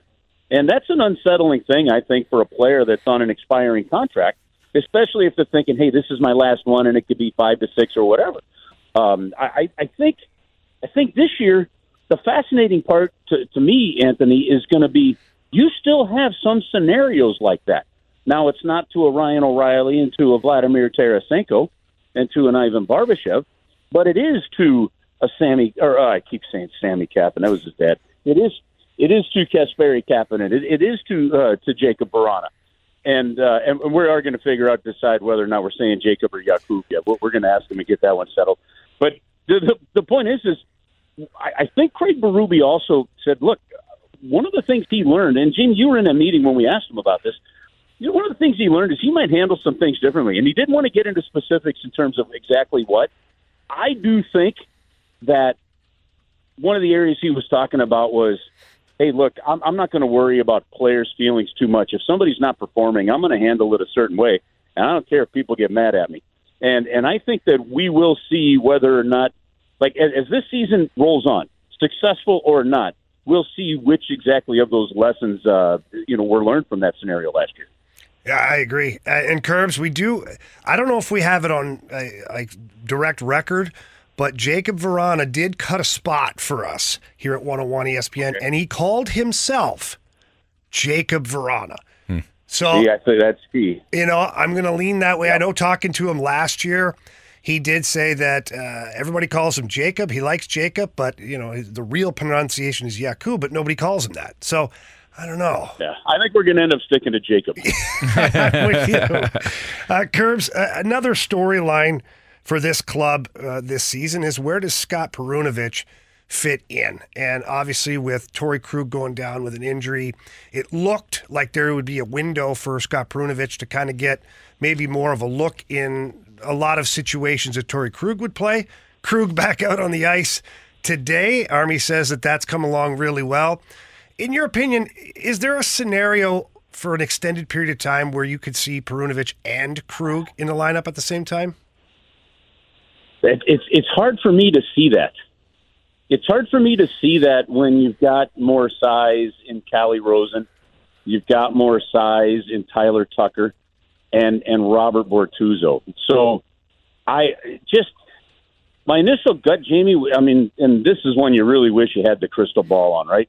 And I did shake, my daughter's Magic 8 Ball the other night on this one, and it didn't help either. It said ask me later, right? Of course it did. Yeah, perfect answer. Try again later. So, but I think the challenge is if you're going to assume that the top 4D are set, and the top 4D being Leddy, Krug, Falk, and Parayko, okay, you've got Scandella in there, okay, as a number 5. That leaves you with Bortuzzo, Tucker, Rosen, Perunovic, all battling for number 6. Now, as you well know, injuries tend to sort this self out, and most NHL teams seem to use 9, maybe 10 defensemen at any given year. So there will be opportunity, but how much of that opportunity is there may truly depend on the health of those other defensemen, number 1, or a move made by Doug Armstrong that opens up a spot. And I'm not convinced that a move defensively isn't going to be necessary just because of the one-way contracts and how many defensemen they've got. I think they need to have the youthful toughness and, maybe a little cockeyed look every now and then of Tyler Tucker in that lineup. Perunovic is a power play player, that has to be a quick puck-moving defenseman. And he's such a nice young man and a good, loyal, individual. The hockey smarts are there, obviously, having won a Hobey Baker. It's just he's going to have to really fight hard to get that chance, and then still may need a little luck on top of it. That one's a really hard one to handicap. Curbs, are you ready to do? You mentioned this before. Are you ready to call the 2 games there? Game 1 pregame 12, game 2 pregame 6 o'clock right here on 101 ESPN on Saturday. I mean, this is going to be fun, or Sunday, I should say. Yeah, this is actually kind of cool because it hasn't been done in the in the history of the franchise here. So with the split squad game, the 2 o'clock game here in St. Louis, and then the 7 o'clock game in Wichita. Joey and I are staying behind and doing the first game. Alex Ferrario is going to do yeoman's duty. He's hosting pregame, right? We're going to bridge the gap with more hockey talk. So it'll be basically from 1 o'clock all the way through the second game, straight hockey on 101 ESPN. And then Andy Zilch, a St. Louisan that's called about 10 years of minor league hockey. Andy's going to do play-by-play of the game from Wichita. Matt Lashoff is going to be the analyst for that game. And it'll be fun listening to those two work together. So a hockey doubleheader on Saturday to kick off the preseason, I think, is pretty doggone cool, and is exactly why we are on 101 ESPN because of those opportunities, and why extending that deal with them for 5 years was so important to both sides. I think it just does a great service to the hockey fans in St. Louis. Curbs, lastly, Blues and Brews tomorrow night. We're excited. Fastlane's going to be down there broadcasting from 2 to 6, and then obviously all the festivities to follow. For any listeners right now who haven't purchased a ticket yet, what can they look forward to seeing tomorrow night? Yeah, go to stlouisblues.com, get your tickets for this. They're only $20. You get a free Bud Light or bottled water with that. There's giveaways of T-shirts, some hats, and other things. It's just going to be a celebration. Fans may remember the icebreaker events that we've done at Ballpark Village, and this is going to be that. There's a ton of people already coming. The parking is easy. The backdrop is going to be the brewery, which is just fantastic. Bud Light's a fantastic sponsor of this. We'll have Marquise Knox playing. In between Marquise Knox and Chris Lane, a country artist, we're going to be on stage introducing some of the, Bernie Federko is going to present Kevin Hayes with his first official Blues jersey, that great tradition we started about 6 or 7 years ago with Bobby Plager when he gave it to Paul Stastny and Ben Bishop. And then and we'll have Jordan Binnington and Craig Berube, Braden Shen, and others on stage as we entertain in between the musical. It's really just going to be a hockey party of music and blues and brews at the same time, and a great way to kick off the start of camp and head into the regular season. I already say you're already in midseason form, Curbs, because you did the triple B there, and you just kept going. Blues, brews. Yeah, I had to keep track in my head. That was harder than I thought. Well done, Curbs. Well done. We'll see you tomorrow. All right, guys. See you tomorrow night. All right. That's Chris Kerber here in the Fast Lane on 101 ESPN. Don't forget, Saturday, Blues Coyotes game 1. It's a split game doubleheader. Split roster. Split squad. Split squad. Thank you. Split squad. Doubleheader on Saturday. Blues and Coyotes game 1 with the pregame at 12, and then Blues Coyotes game 2 pregame at 6, followed of course by the on ice action. So looking forward to it. It's great, man. Hockey's back, baby. Hockey's back. That's right. Let's go. Let's play hot take or hot garbage. If you got a hot take, or you think it's a hot take, and we'll classify it, whether or not it's a hot take or hot garbage. Text in 314-399-9646 is the Air Comfort Service text line. Hot take or hot garbage next. We're right back to the Fast Lane Podcast, presented by Dobbs Tire and Auto Centers on 101 ESPN.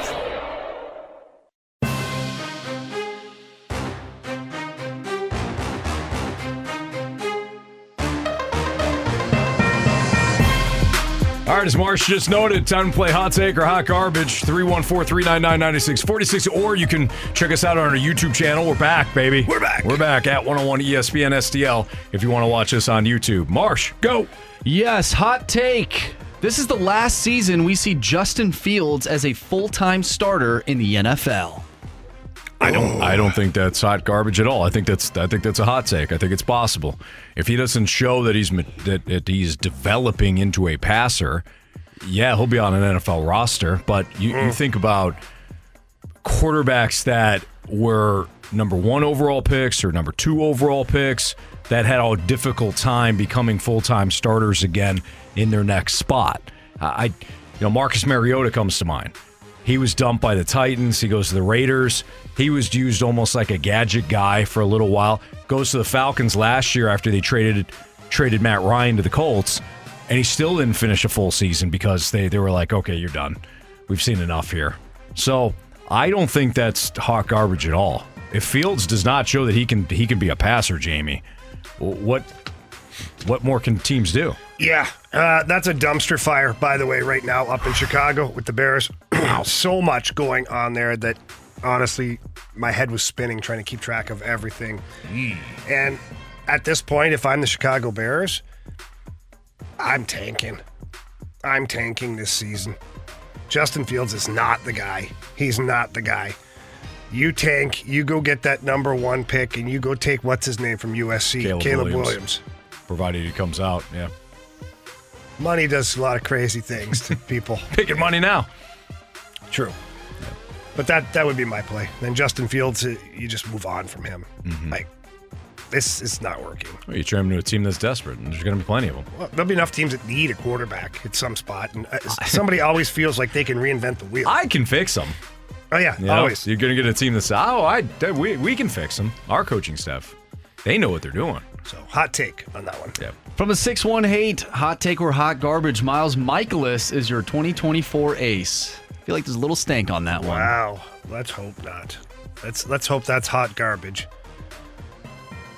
Okay, so let's define ace. Is he starting opening day?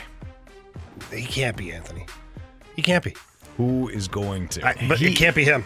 It can't be. If he is going to? If he is starting opening day next year, it's because Mo and the DeWitts failed miserably. That's correct. I don't like where you're headed. If they sign several mid-range starters, opening day or Cardinals home opener? No, I'm saying opening day. Because that's the guy you want. Your number 1 to is always represent. I don't think he will. I think they'll have to. They'll get somebody better than him. Have to. Especially after the season he's having. If they don't, I'm going to be irate. How much do you really believe that the Cardinals are going to get somebody better than him? I don't. He's not been good this year. No. I understand that. What I'm saying is they're not going to get an ace either. They're not going to sign Nola. You don't believe, Anthony. This is the problem. Okay? You blamed our listeners a long time ago for not believing enough. I didn't blame them. I simply pointed out a fact. You pointed at them. I'm going to do the same to you. You're going to screw this up because you don't believe enough, and that's going to be the problem. Are we doing the pointing and the finger thing again? I'm not fingering. Yeah, we're all fingering. Because I got 3 fingers pointing at Jamie right now. You know? Yeah. Okay. And one at you. Why are you doing that? Because we're pointing at each other. I thought we were pointing fingers. Listen, first Jamie, first of all, what? You come into the defense of the listener. I am. Let's remember. Someone has to protect them from you. Let's remember. First of all, the listeners are doing just fine on their own. All right? Let's remember that the listeners attacked us for merely suggesting that Juan Soto was available in a trade and maybe the Cardinals kicked the tires on it. They said, "Oh, you said he was coming. You lied to us." Did the same thing with Matthew Tkachuk, and we heard this over and over and over again. So finally, yeah, I stepped up, and I put the blame right back on them. Oh boy! But now you're doing the same thing. Yeah, I like it. I don't like it. I've seen the track record. I know.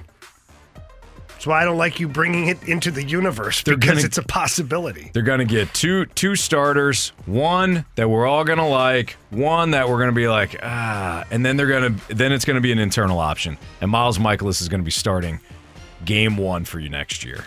By the way, Cardinals Bad season and all. They start off on the West Coast, 4 games against the Dodgers, 3 against the Padres before they take on the Marlins It's going to be at home. It's going to be Miles Michaelis versus Walker Buehler in that debut. No, I refuse to believe that. Okay. Then who's starting? Who's starting game 1 for the Cardinals? Call your shot.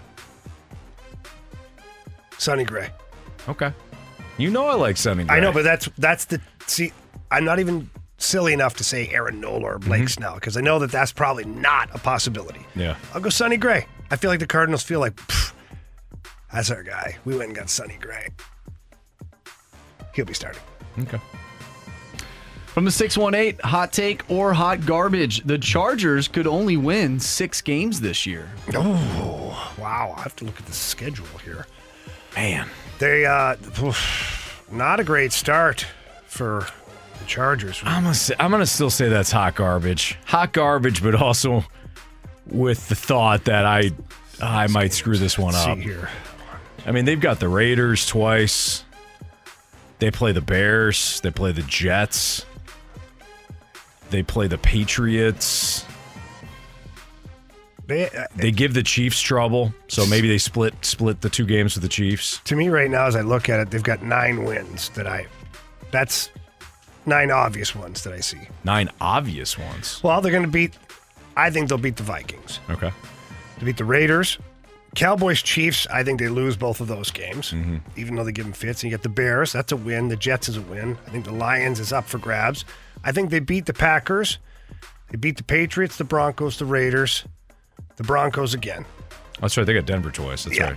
Yeah. So I think they get to like the 9 that are like, I'd be willing to bet those games, like in a pick'em style, that they'd win those games. The problem for them is they got Denver in the back half of the season. I could see Denver slowly improving. Really? I see them getting worse. Russell Wilson is terrible. He is terrible. He threw a Hail Mary the other day. He's terrible. The 2 turnovers were bad. I mean, bad. Even Sean Payton looked at one point, he looked at me through the camera. It's like, I had no idea he was this bad. Yeah. I wouldn't have accepted this job had I not realized. Had I realized he's this bad. From the 314, hot take or hot garbage. The Toronto Maple Leafs will win a cup before the Edmonton Oilers do. Wow. What do you think, Jamie? With all the Maple Leafs curseness? I don't know. Yeah. I say no. Wow. I think it's hot garbage. Before the Oilers? I mean, this could be by the time the Clear It Camp comes out before any of these teams win a Stanley Cup. It's a hot take. It's a hot take. The Maple Leafs roster overall is much better than the Oilers roster overall. If the Oilers got a legit goaltender, though, I mean, they have 3 of the top dogs in hockey. The goaltending was fine last year. Okay, well, obviously you know the Oilers better than I do, but when I look and I see decor, it's terrible. Okay. I mean, when I see McDavid 1, Draisaitl 2, and then Nugent Hopkins about 13 in goals scored, they're gonna be explosive no matter they what. got Evander Kane too. They've got a lot of really good pieces. Connor Brown is in that lineup now too. Offensively, they're that team that can outscore you at will. Yeah. But defensively, as we saw in the postseason, Their decor is not good. Darnell Nurse did not have a great season last year either, so that didn't help. They've got about 2 defensemen on that roster that I think are bona fide NHL defensemen. Yeah. The rest, not so much. So that's where they got to improve. Do you think it comes down to the coaching of both teams? Like, maybe if you put a Stanley Cup winning coach on that team, that they end up doing better because of matchups. Like we saw Craig Berube in the middle of the playoffs mix and match guys throughout the lineup, and that ended up helping them rather than just relying on skill and talent alone. Both of these coaches are young guys. Yeah. Both learning a lot on the fly. I do think that Sheldon Keefe, not that he's a better coach, he just has more options within his lineup. Whereas you look at Jay Woodcroft and like his options are you tired, Connor? Can you go again? Hey, Leon, can you give me another shift? Like, that's his options pretty much. Yeah. When he looks down at the back end on the blue line, if it's a close game or a 1-goal game, he's panicking. He doesn't have a whole lot back there to help protect the lead.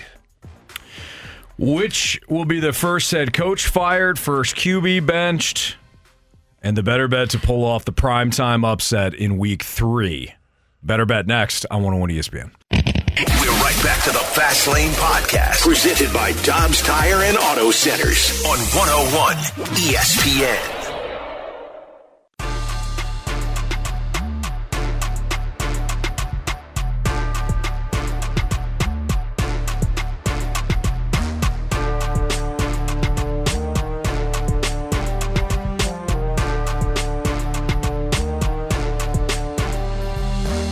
All right, let's play Better Bet here in the Fast Lane on 101 ESPN. What do you guys think? The Better Bet, first coach to be fired, Brandon Staley of the Chargers or Matt Eberflus of the Bears? Who gets fired first? Yeah, Staley of the Chargers or Eberflus of the Bears. Who do you got? Well, the walls are starting to crumble around Matt Eberflus. I mean, my goodness. And it might be the FBI kicking them in. Well, that's on the other side of the ball. It's still part of his coaching staff, Anthony. For those that don't know, the FBI raided the Bears' defensive coordinator's home earlier either this morning or yesterday. He had resigned yesterday. He's the Bears' defensive coordinator. And, FBI apparently found some things. Nobody knows what they were, but apparently found some things that will likely keep him out of the coaching ranks for forever. Yeah, highly sensitive material is what they called it. Yeah. So I don't know. Alan Williams is the name. Don't know what they found, but not great. That's for sure. So I think it's Eberflus. I think the Chargers are going to look at Brandon Staley and go, you have a season here. You have a really good team. I could see him being fired towards the end of the season. I could see Eberflus going halfway through. I mean, what would be the advantage of firing Staley right now? A new coach coming in with new systems and like new playbooks, or the whole thing. Like you could just get a CEO guy, I guess, that comes in, and lets everybody do their job the way they're supposed to be doing it and continue that way. But I don't know. With a playoff contending team, I think you ride it out with that coach, and if it doesn't work, you move on. I think it's Brandon Staley. That team is more, they're in a better spot to compete than the Bears. I think the Bears at this point, you have Justin Fields who seemingly can't throw the ball downfield, doesn't know essentially what to do. Neither does his coach. I think maybe, neither does the GM. I think that organization ends up wiping the slate clean heading into next year. And I think they hope that they end up getting the first pick in Caleb Williams. And I think the best way to do that is to ride it out with what you have right now, because I do not see this team winning. This is not working. It's not working. So I look at Brandon Staley. If that team, like the Texer said in Hot Take or Hot Garbage, ends up winning 6 games, I think at a certain point you have to move on from Brandon Staley, because we all think that he's really holding Justin Herbert back. So that team is in a better spot to compete than Chicago. So I think Brandon Staley would be the first guy out. I think it's going to be Brandon Staley too, because when you look at this Bears coaching staff, you'd be firing him after losing Alan Williams, who resigned again. amid some sort of controversy that I'm sure will come out. But Matt Eberflus becomes the new defensive coordinator, and I think you just kind of ride it out. I think the Chargers will be the team that's desperate because they know they have the talent. So if they get rid of him, if they get rid of Brandon Staley, maybe they can kind of fix this thing. I'm not saying they will, but I think it's going to be a little tougher to replace Eberflus on the fly, as opposed to looking at the Chargers and saying, "Yeah, we need to pull the plug here. Try to salvage the season if we continue to lose." I think Staley's the first one fired. And their OC, new man in town, Kellen Moore. Maybe he gets the opportunity to be a head coach. Yeah, good luck with that. I think it's going to end up the same way, but I think ultimately you're looking at high expectations for the Chargers, and they could be 0-3 if Marshy's Vikings beat them this week. I hope so. All right, first quarterback benched. Better bet, Mac Jones or your guy, Jamie Russell Wilson? Look at that head turn. My guy. Your guy, Mac Jones, or your guy, Russell Wilson? Who is the backup in Denver? Oh, boy. I'll get that to you in a second. Oh, what is his name? It is... because that matters. Jarrett Stidham. Former Patriot. Former Raider. He came in last year. Looked pretty good. For Carr. Looked okay. For like one game. Yep. Man, I don't know. This is a really tough question because I think Belichick has to stick with Mac Jones. I think he has to ride it out. He really, like, Bailey Zappi? Like, that's not your guy. He's got Mac Jones light behind him. He does, but still not, it's not moving the ball. Yeah. Figuratively and theoretically. Russell Wilson, though, like, gave him all that money. So I'd say the most likely is probably Mac Jones, just based on the sheer amount of money that Russell Wilson got from the Broncos. Yeah. I'll say Russell Wilson. I don't think Sean Payton is a no-nonsense guy. Plus, Mac Jones didn't look too bad in the second half of both of those games in the first 2 weeks. So I think the Patriots could look at that and say, okay, what can we do to maximize Mac Jones, not only for the second half, but in the first half as well? And we mentioned it earlier. He was either earlier this week or last week. No, it had to be earlier this week, that when he's in shotgun and sort of in that 2-minute drill, he seems to get in a rhythm and he feels a little bit more comfortable. So I think if they can play to that through the entire game, I think he could have a lot more success compared to Russell Wilson, who's just been garbage. I don't think he's been that great. He's terrible. He's terrible, as Jamie said, and unfortunately for Jamie, that's his guy. No, it's not my guy. It never has Loves been. him. Always has. It's something. I've never liked him. Mac Jones. I think it's going to be Mac Jones.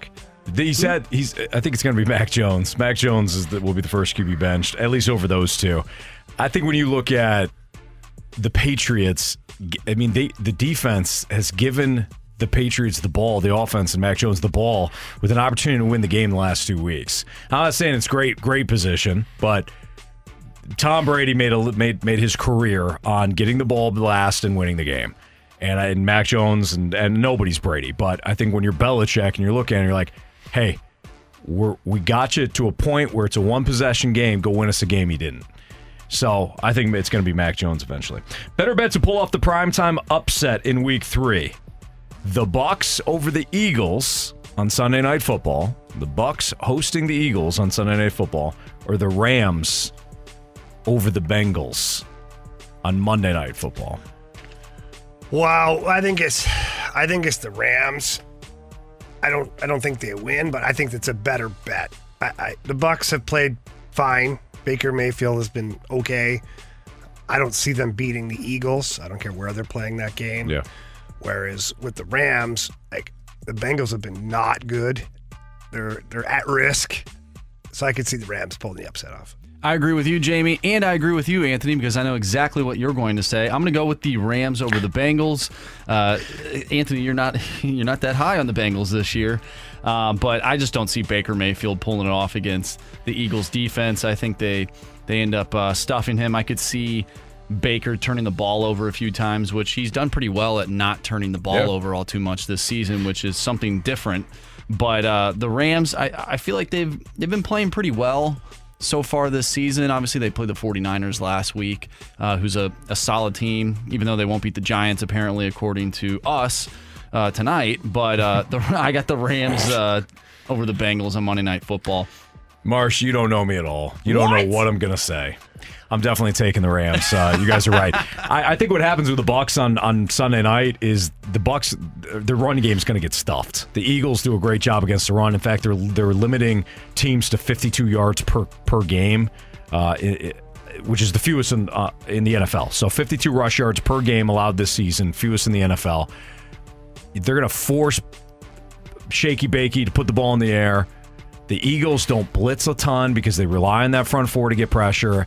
Shaky Bakey has been better when he's pressured because he's got to make quick decisions.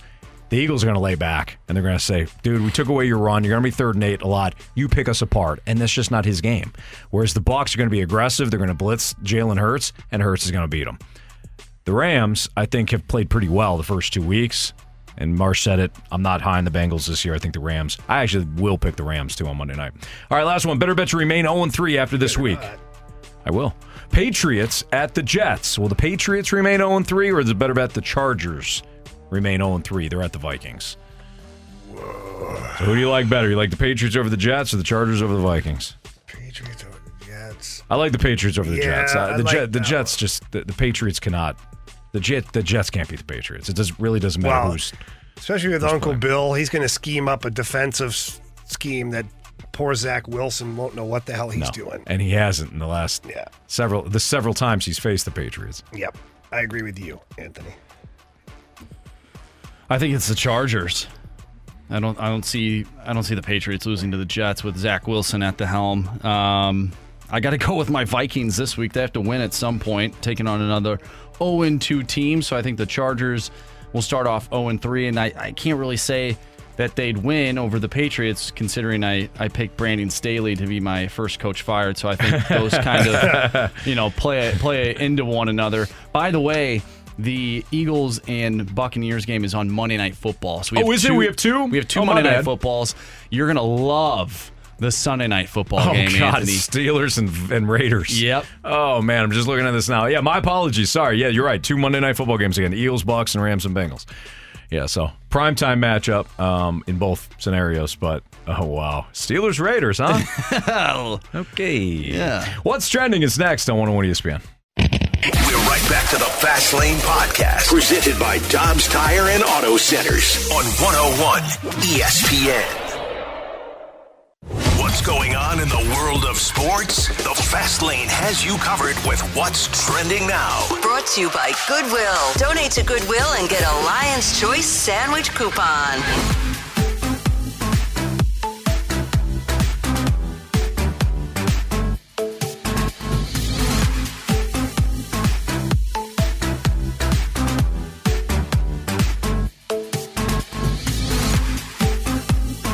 Welcome back to the Fast Lane here on 101 ESPN. Anthony Stalter, Jamie Rivers, I'm Andrew Marsh, and it's time for What's Trending. Jamie, you sent me this earlier today. This is from John Denton. And this is what he tweeted out, or X'd out, whatever you want to call it these days. For some in-game/Thursday afternoon reading, discover much pain St. Louis Cardinals right-handed pitcher Adam Wainwright was in throughout the day on Monday, and how he almost didn't pitch on the night. He somehow threw 7 scoreless innings and captured career win number 200. I find that very interesting, gentlemen. Well, Matt Holliday was telling us how banged up Adam Wainwright was, so I guess that makes sense to some degree. It makes it even more impressive that he was able to go out there and dominate as much as he did. And Jamie, I thought you brought up a good point, and we talked about it after he won, but when we had Matt Holliday on earlier, you said it's not like he got a bunch of run support, wasn't very good, and he just kind of got through it. No, he aced the test. He was great. And his teammates had his back, but he did the heavy lifting. So for him to also be banged up, man, I thought that was impressive. Well, apparently he woke up with back spasms and he had ribs out of place. And so I guess when he went to the field, his trainer had him go in and talk to Ollie Marmol and said, hey, you may want to think about a plan B here because it doesn't look good. Yeah.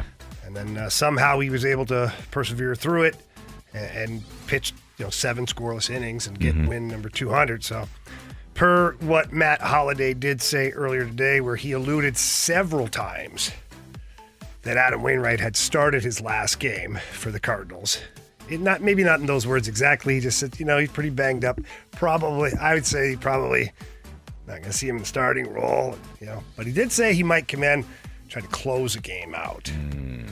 That's one's interesting to me.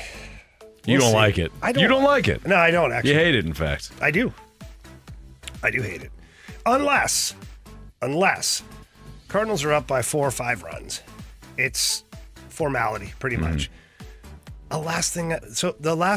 Just walk with me here for a second. Okay. Interlocking fingers, you know that. Of course. And when I think of Adam Wainwright's last game as a Cardinal, I'm thinking of the playoff atmosphere that was at Busch Stadium for Win 200. Mm-hmm.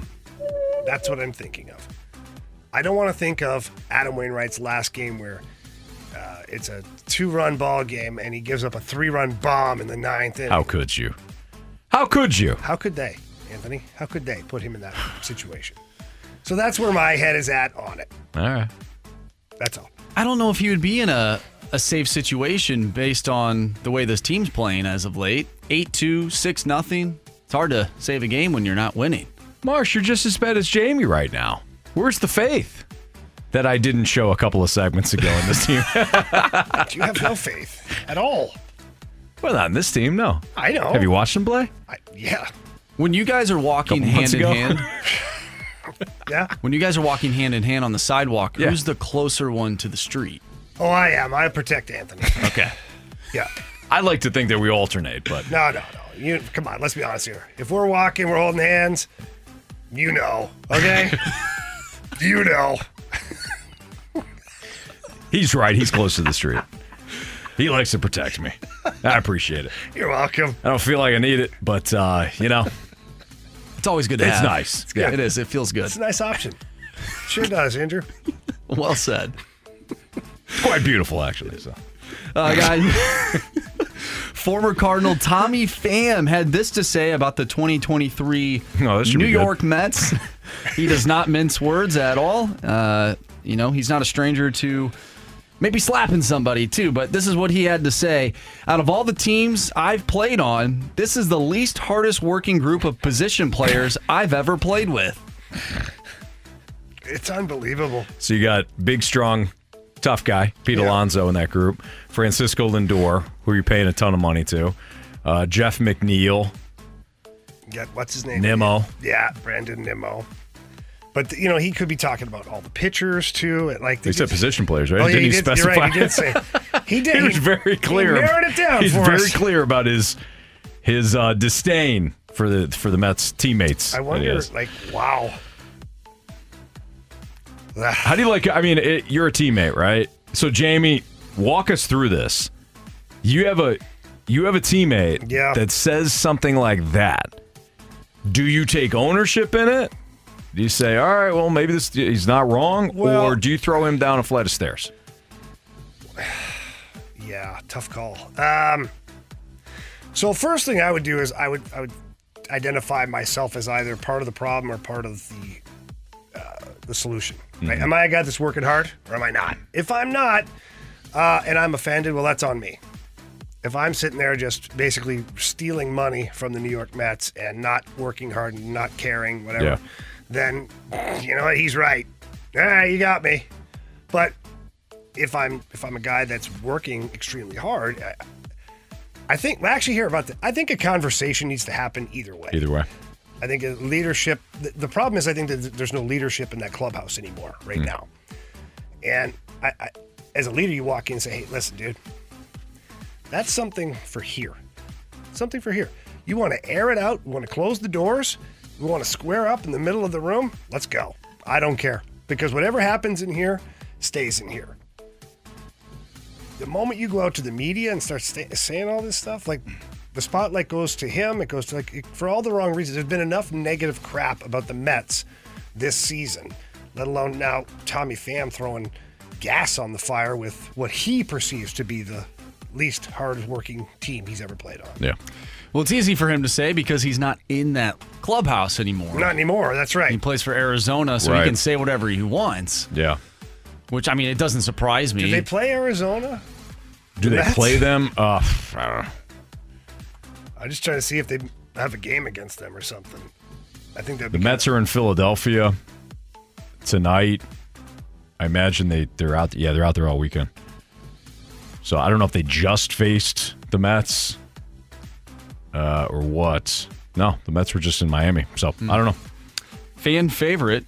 Former fan favorite, talks dirt on his former team. Yeah, really. If you missed that, SI.com's headline for Jack Flaherty, former Cardinals fan favorite. Jack Flaherty moved to Baltimore Orioles pen, and we all agreed, right? Like we agreed as a team that had to be the ultimate snark, right? I mean, That had to be. Somebody actually could have believed that. But there's 0.0 evidence that Jack Flaherty was ever beloved by this Cardinals fan base. There's no way that could be misconstrued. I don't think anybody could ever possibly think that Jack Flaherty was a fan favorite here. No. Just for the because he's polarizing. Yeah, no, there's no way. Nah. Okay. Last thing here before we move on. Jamie, you've been talking a lot of smack about the Bears, and rightfully so. Stephen A. Smith also talking some smack, and this is from X. Bears safety Jaquan Brisker, he liked a tweet of Stephen A. Smith saying the Bears are trash and that it's a shame they represent the city of Chicago. This is what the quote said. Let me tell you something right now. The Chicago Bears are trash. Let's just call it what it is. They are not a good organization. It's a damn shame. They represent the city of Chicago. They stink. And this player liked it. Yeah, that's a tough one there. Oh, I was just scrolling and my thumb double tapped it by accident. Well, you can easily say, I'm saving this so that when we get back to work, we remember this. It's For a sure. whole receipt. The kids say, I'm keeping receipts. It was on Twitter, so... Okay, so... yeah, Twitter used to have, instead of a like, it was a favorite thing.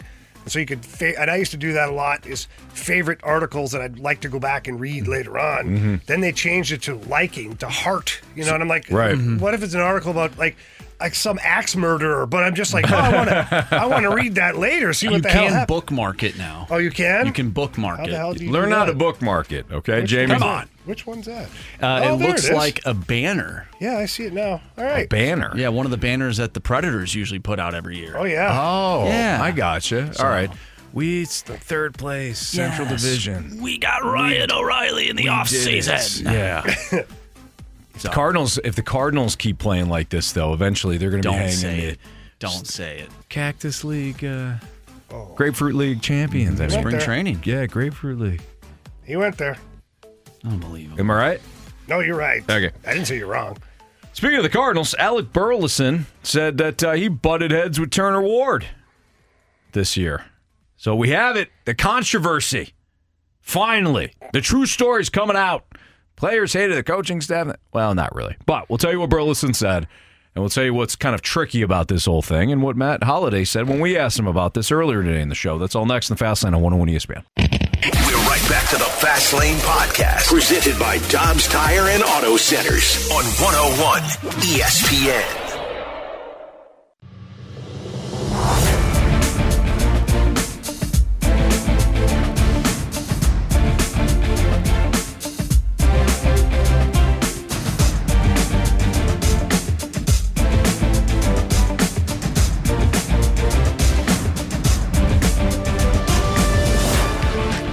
Turner and I butted heads a lot. Turner Ward, we butted heads a lot this season because he was trying to break through because I was very, stuck in my ways and I think we can both say, rightfully so, what got me here was hitting and my approach but obviously it's a different game here and we had lots of conversation. We butted heads a lot, but I finally let him in. There you have it. I thought that was some honesty out of Alec Burleson.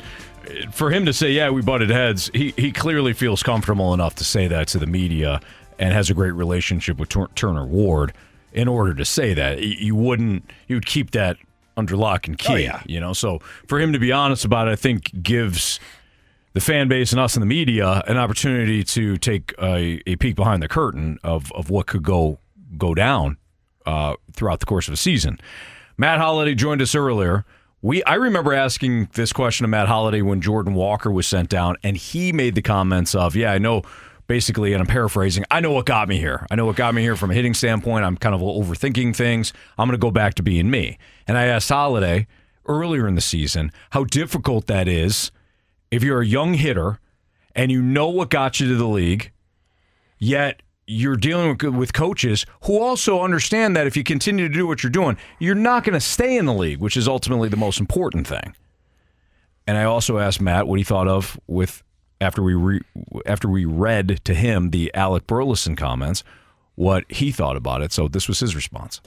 When you talk about hitting particularly, you're going to do some things that you've done your whole life. There's going to be some moves you make that you've done since you were a kid, but there is going to have to be some, sort of tweaks, and you're going to have to get into positions consistently that'll allow you to have success against the best pitchers in the world.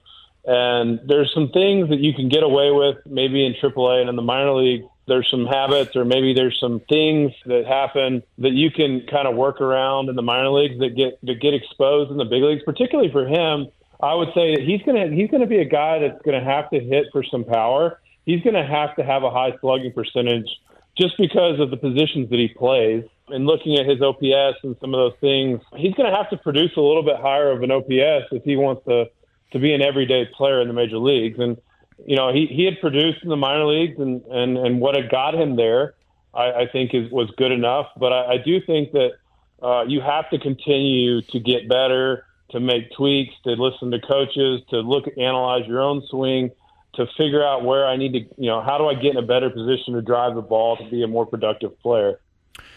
This is somebody that I'm sure went through something similar, Jamie. Maybe you also went through it.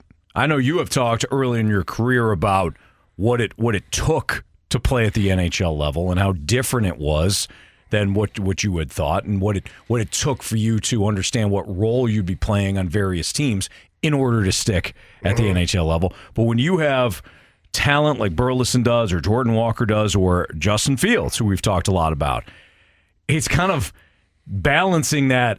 All right, I got to be me. Yet if I can't read defenses, and you're telling me that I'm going to be in a lot of trouble here if I continue to just rely on my legs, I got to listen to you, and finding that balance between the two. For you, how difficult was it? Well, it was very difficult. I mean, I've talked about it before. I mean, I came into the NHL as a very offensive-minded defenseman, and early in my career, I was asked to be completely the opposite. So, did I trust my coach at that point? No. It was Mike Keenan. Yeah. I mean, I didn't trust him at all. I thought this guy's an idiot. I mean, that's just my case, right? Mm-hmm. Because why would you take a guy who is the second highest scoring defenseman in OHL history and turn him into a physical, defensive, shot blocking defenseman? Mm-hmm. Don't understand why you would do that. Really don't. But he did.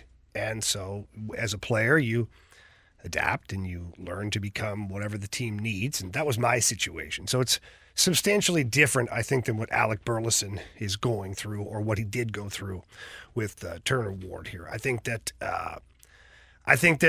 there are some things you can get away with at the minor league level, collegiate level, junior hockey, high school, just because you're physically gifted. And when you get to the majors, you get exposed.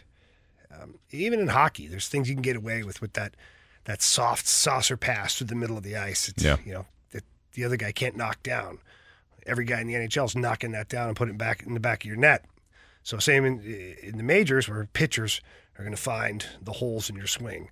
They're going to watch the video and see where you struggle, and they're going to pitch you a certain way. So change is necessary sometimes. And I think that it's difficult for players who are physically gifted and have just been able to power their way through it. Mm-hmm. I think Alec Burleson got a bit of a wake-up call this year because he was a power hitter, power bat, the AAA level. Yeah. He's not here. Matt's 100% right. Like, what is he here? Is he a hit for average guy? You seen the body style on this guy? He's not a hit for average guy. He's not. He should be power all day long. He should be doubles and home runs. Should be looking at for Burleson. That's the way I look at a guy that will play the outfield, the DH, or the first base position with the way he's built and like what he should be doing. And he didn't get there. I think he had, 8 home runs this year? I think. Could be wrong, but somewhere in that area. It's not enough for a guy who did get consistent at-bats. Yeah. Not every day, but he got consistent at-bats. But the good thing about Alec Burleson is he has a really good swing. He does. He has a really good baseball swing. So I think what the Cardinals do is work with that and have him become more of a power guy instead of just a contact hitter. Yeah. So that's my opinion on the situation. I think that Alec Burleson, he has to learn, too, to accept that coaching and realize that he needs to be this style of player or this kind of hitter rather than what he is currently. You know, Brendan Donovan is perfect for a contact hitter. Alec Burleson is not, doesn't profile that way. So how are you going to separate yourself from the pack? How do you stay at the major league level? How do you earn yourself a big payday one day? How do you become a regular?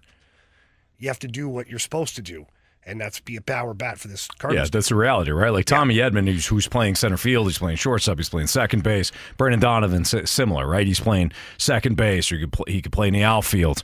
He's adding value beyond what he does with the bat. Alec Burleson, maybe he's a full-time first baseman for a different team. Certainly not here with Paul Goldschmidt at first base.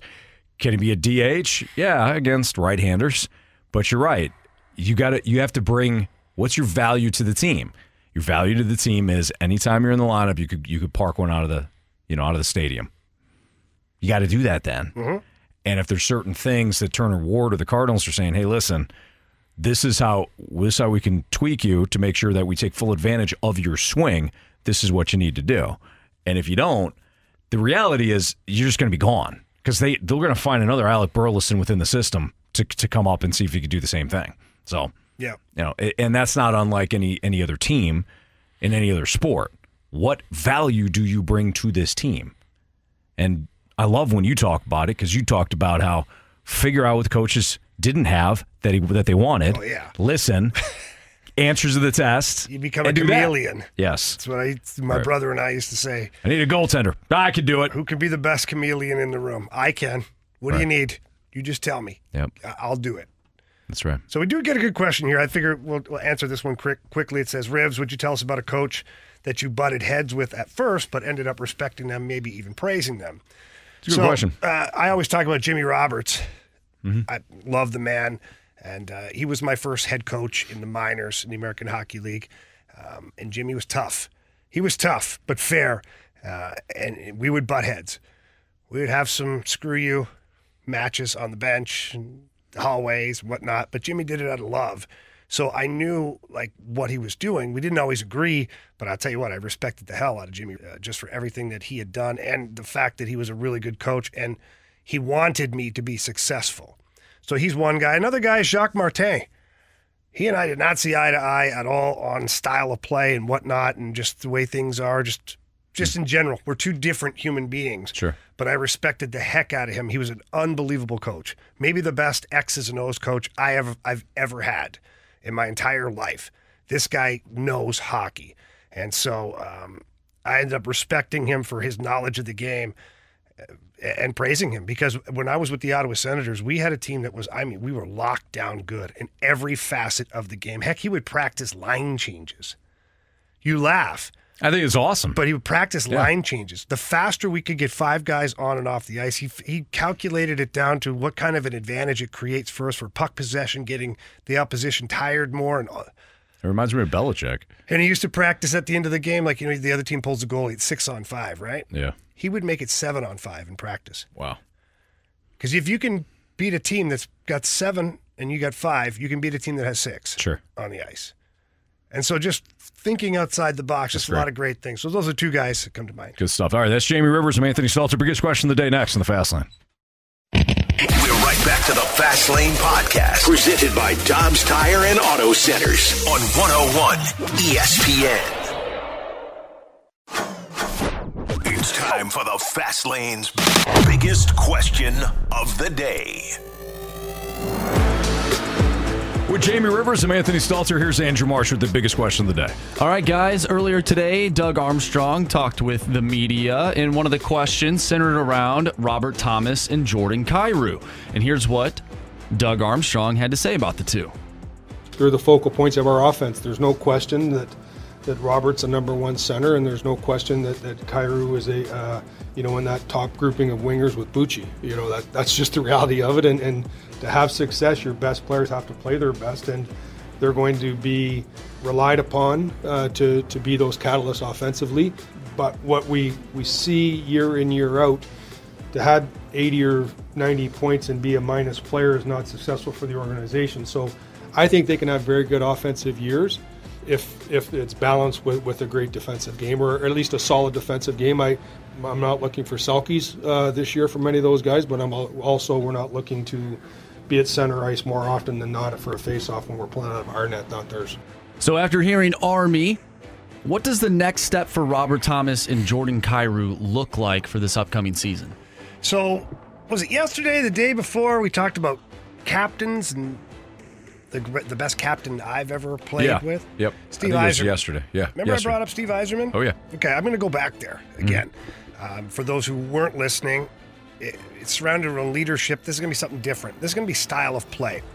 And it's actually applicable to both Robert Thomas and Jordan Kyrou. Do I think they're Steve Yzerman? No, not yet. But they both have the ability, at least from an offensive standpoint, to be Steve Yzerman. But can they truly end up being like Steve Yzerman? Let me read off some numbers for you here, Anthony. Okay. When Steve Yzerman was drafted to the NHL, his very first season, he had 87 points in 80 games. That team was terrible. Red Wings were terrible. They didn't win anything. He goes on to have 90 points, 102 points, 155 points. The Red Wings didn't make the playoffs that year. 127 points, 108 points, 103, 137 points. Red Wings haven't won a Stanley Cup. Yeah. Okay? Then, all of a sudden, 82 points. 95, 85, 74, 79. But guess what happened? Start winning. Red Wings started winning Stanley Cups, too. Yeah. And I told you about this. Scotty Bowman had a talk with Steve Yzerman and said, do you want to win scoring titles or do you want to win Stanley Cups? And Stevie's one of the most competitive human beings I've ever met in my life. I absolutely adore Steve Yzerman, except for double overtime under the crossbar in Game 7. I'll hate you forever for that. But the point is that almost like we're looking at Kyrou and Thomas right now. They can put up these numbers. They're so flashy, so dynamic. But can you win? Like Army just said, are you pulling the puck out of your net more often than you should be? Mm-hmm. Can you win with guys that are just one-dimensional? No, you can't. Not when they are the focal point of your team. And so, not saying they can become Steve Yzerman. If they can become a version of Steve Yzerman and now mentally wrap their brain around not worrying about 100 points, 110 points, because if I'm Army, I'm telling them this, boys, guess what? You already got your money. Okay? You already got your money. So you don't have to go score 100 points to make your $8 million next year. You're making it anyways. Right. But, yeah, you don't, right. But is your $8 million guaranteeing you a Stanley Cup? No. It isn't. Right. So if you've got all the money and you got nothing to worry about financially, what do you really want? You want to win. You want to win a championship. You want to lift that cup again down Market Street. See that friggin' chaos that was a parade. That's what you want. If you want that, then you have to round out your game. What does it look like? Well, it looks like managing the puck properly. It looks like not being a liability in your own end defensively. It's competing along the wall. It's getting pucks back. It's dumping the puck in when you should. It's getting the puck out at the blue line in your end when you need to. It's blocking shots when it calls for it. It's winning faceoffs when it's timely. Yeah. That's what it looks like. So the next step for those guys is, we'll call it Project Yzerman for those two guys. The next step for Thomas and Kyrou is trying to become Steve Yzerman. I love it. And I love that you had the breakdown there, too, because you could see it. We're listening to it. You could see it in live color there. All these points, not any Stanley Cups. And then he becomes an all-around player, sacrificing his body. Like you said, he was eating pucks in the playoffs. We saw this with the Lightning. Oh, same thing. Look at Steven Stamkos. Stamkos what did he become? Was a shot who was his blocker. GM? Well, Steve Yzerman. Steve Yzerman, yeah. That's his. It Same was guy his who brought mentor. in Pat Maroon too. But Steve Yzerman was Steven Stamkos' mentor, Mm-hmm. and I know this because I know Steve. I know this for a fact. He had the exact same talk with Steven Stamkos that Scotty Bowman had with him. Yeah. And look at that team. It's amazing. Eating pucks. How do the winning cups. How do the Blues fare if these two have a dip in their offensive production? If that does mean beefing up their defensive game in terms of point production, can they still be competitive? Will They'll that be a better team? Okay, so that will end up They'll equal translating. more wins. They don't have to score 100 points for the Blues to win. They don't. Because of the depth. If you win a game 3-1, you still won the game. That's true. Rather than losing the game 7-6. Do you know what I'm saying? Mm-hmm. So you play winning hockey, and don't worry, they're going to get their points. They're going to get their cookies. Mm-hmm. They're going to be on every single freaking power play too. And that's one thing I'd be pounding into their skulls too. You want your points, you want your cookies, be good on the power play. You guys were not good on the power play last year. So think of all the points you gave away because our power play wasn't good. Yeah. If our power play's good, that means we're scoring goals. It means you're probably touching the puck in some capacity. Mm-hmm. Point totals. So play solid 5-on-5, and you'll get your cookies on the power play when need be. We get a great text from the 314, makes a great point. Jamie, it's about clearing the puck. I didn't hear you mention anything about that, Jamie. Yeah. Which is really playing selfless hockey. It's a fast lane on Anthony, 101 you know what I'm ES. going to do for you one day? Yeah. Okay, it'll be under some other company. It won't be my company that represents it, that's for sure. But I'm going to set up a clear it camp for you. Okay. Okay? Uh-huh. You're going to run it. Yes. A whole week. 3 hours a day. You're going to mimic the Synergy Hockey program. Okay. Of getting an hour and a half on the ice in the morning, an hour off ice in the morning, hour and a half in the afternoon, hour off ice in the afternoon. Sure. And you're going to get 5 straight days of that. It's going to be clear at camp. Uh-huh. The ice time, by the way, is $300 an hour. So Okay. when you're doing your pricing and you're trying to fill up your camp Yeah. and pay coaches to Sure. be there to help you, because no offense to you, but But it's my idea. It's my camp. yeah, you can stand there, but you probably won't be able to demonstrate it quite the same way. I'll help you out, Anthony. Yeah, so there you go. But now you got to pay Marshy, right? So I got you. He makes I a got you, great Mar- point. you I got you probably covered, have to Marsh. get 3 or 4 registrations alone, maybe 5, just to pay Marshy. Never mind Yeah. the $300 an hour for ice time. I think we got a lot of people signed up already. I mean, They're waiting in the wings. Did you hear this texter? Yeah, That we got just- a 314's probably one of the people signing up or Yeah. signing their child up. Yeah. Yeah.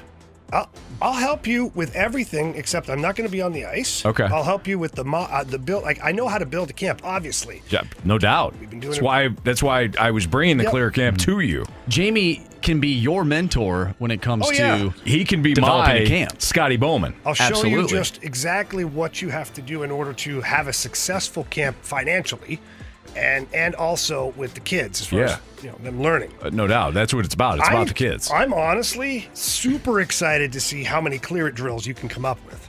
Excellent. Yeah, without the kids just standing there taking slap shots down the ice. I already have 75 written up. The 618, great point as well. In the famous words from the Mighty Duck, from Mighty Duck 3, you have to clean up the trash around the net consistently. So we could dump some trash out on the ice. That was one of the drills that I was thinking of. Yeah, the arena guys will love that. Yeah. Well, they can just take the ZAM and clean it up. Yeah, they love running the ZAM over objects. Yeah, 'Cause that for doesn't, sure. That Well- doesn't mess up the Zamboni at Well, all. it's not going to be on the ice. We're going to clear it up. We're going to clear it up, exactly. We're going to clear it out. Hence the clear camp. Guys, you know what? You're really on to Marsh, something. you're hired. You Jamie, guys should start your own company.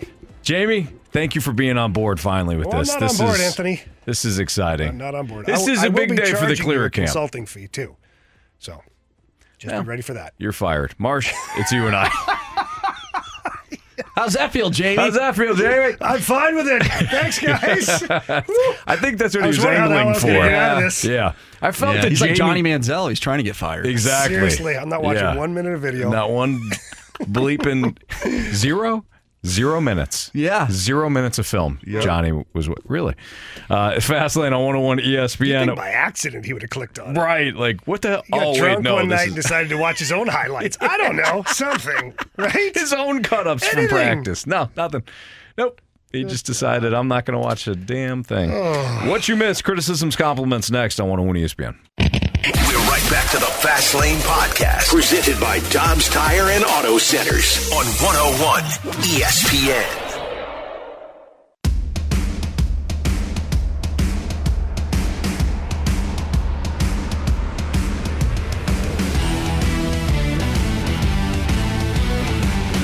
If you missed anything from today's show, make sure you download the podcast. We appreciate that. We're back on YouTube, on the YouTube channel at 101 ESPN STL. But if you check out the podcast, available at 101ESPN.com or your 101 ESPN mobile app. It's all brought to you by Dobbs Tire and Auto Centers. Chatted with Matt Holliday today. We talked to Kyle Hebert of St. Louis City SC. Led off the show today talking about their playoff clinching draw last night. So talked to Kyle Hebert about that and just the expectations coming into the year and how they match now, what the expectations are for the club. And we chatted with Chris Kerber as we gear up for the split squad games on Saturday. Game 1, pregame, 12 o'clock. Game 2, pregame, 6 o'clock. What do we got for criticisms and compliments, Marsh? Yeah, we got one from Benner Dogecam on YouTube saying, "Welcome back, boys. YouTube is my favorite way to take in the show."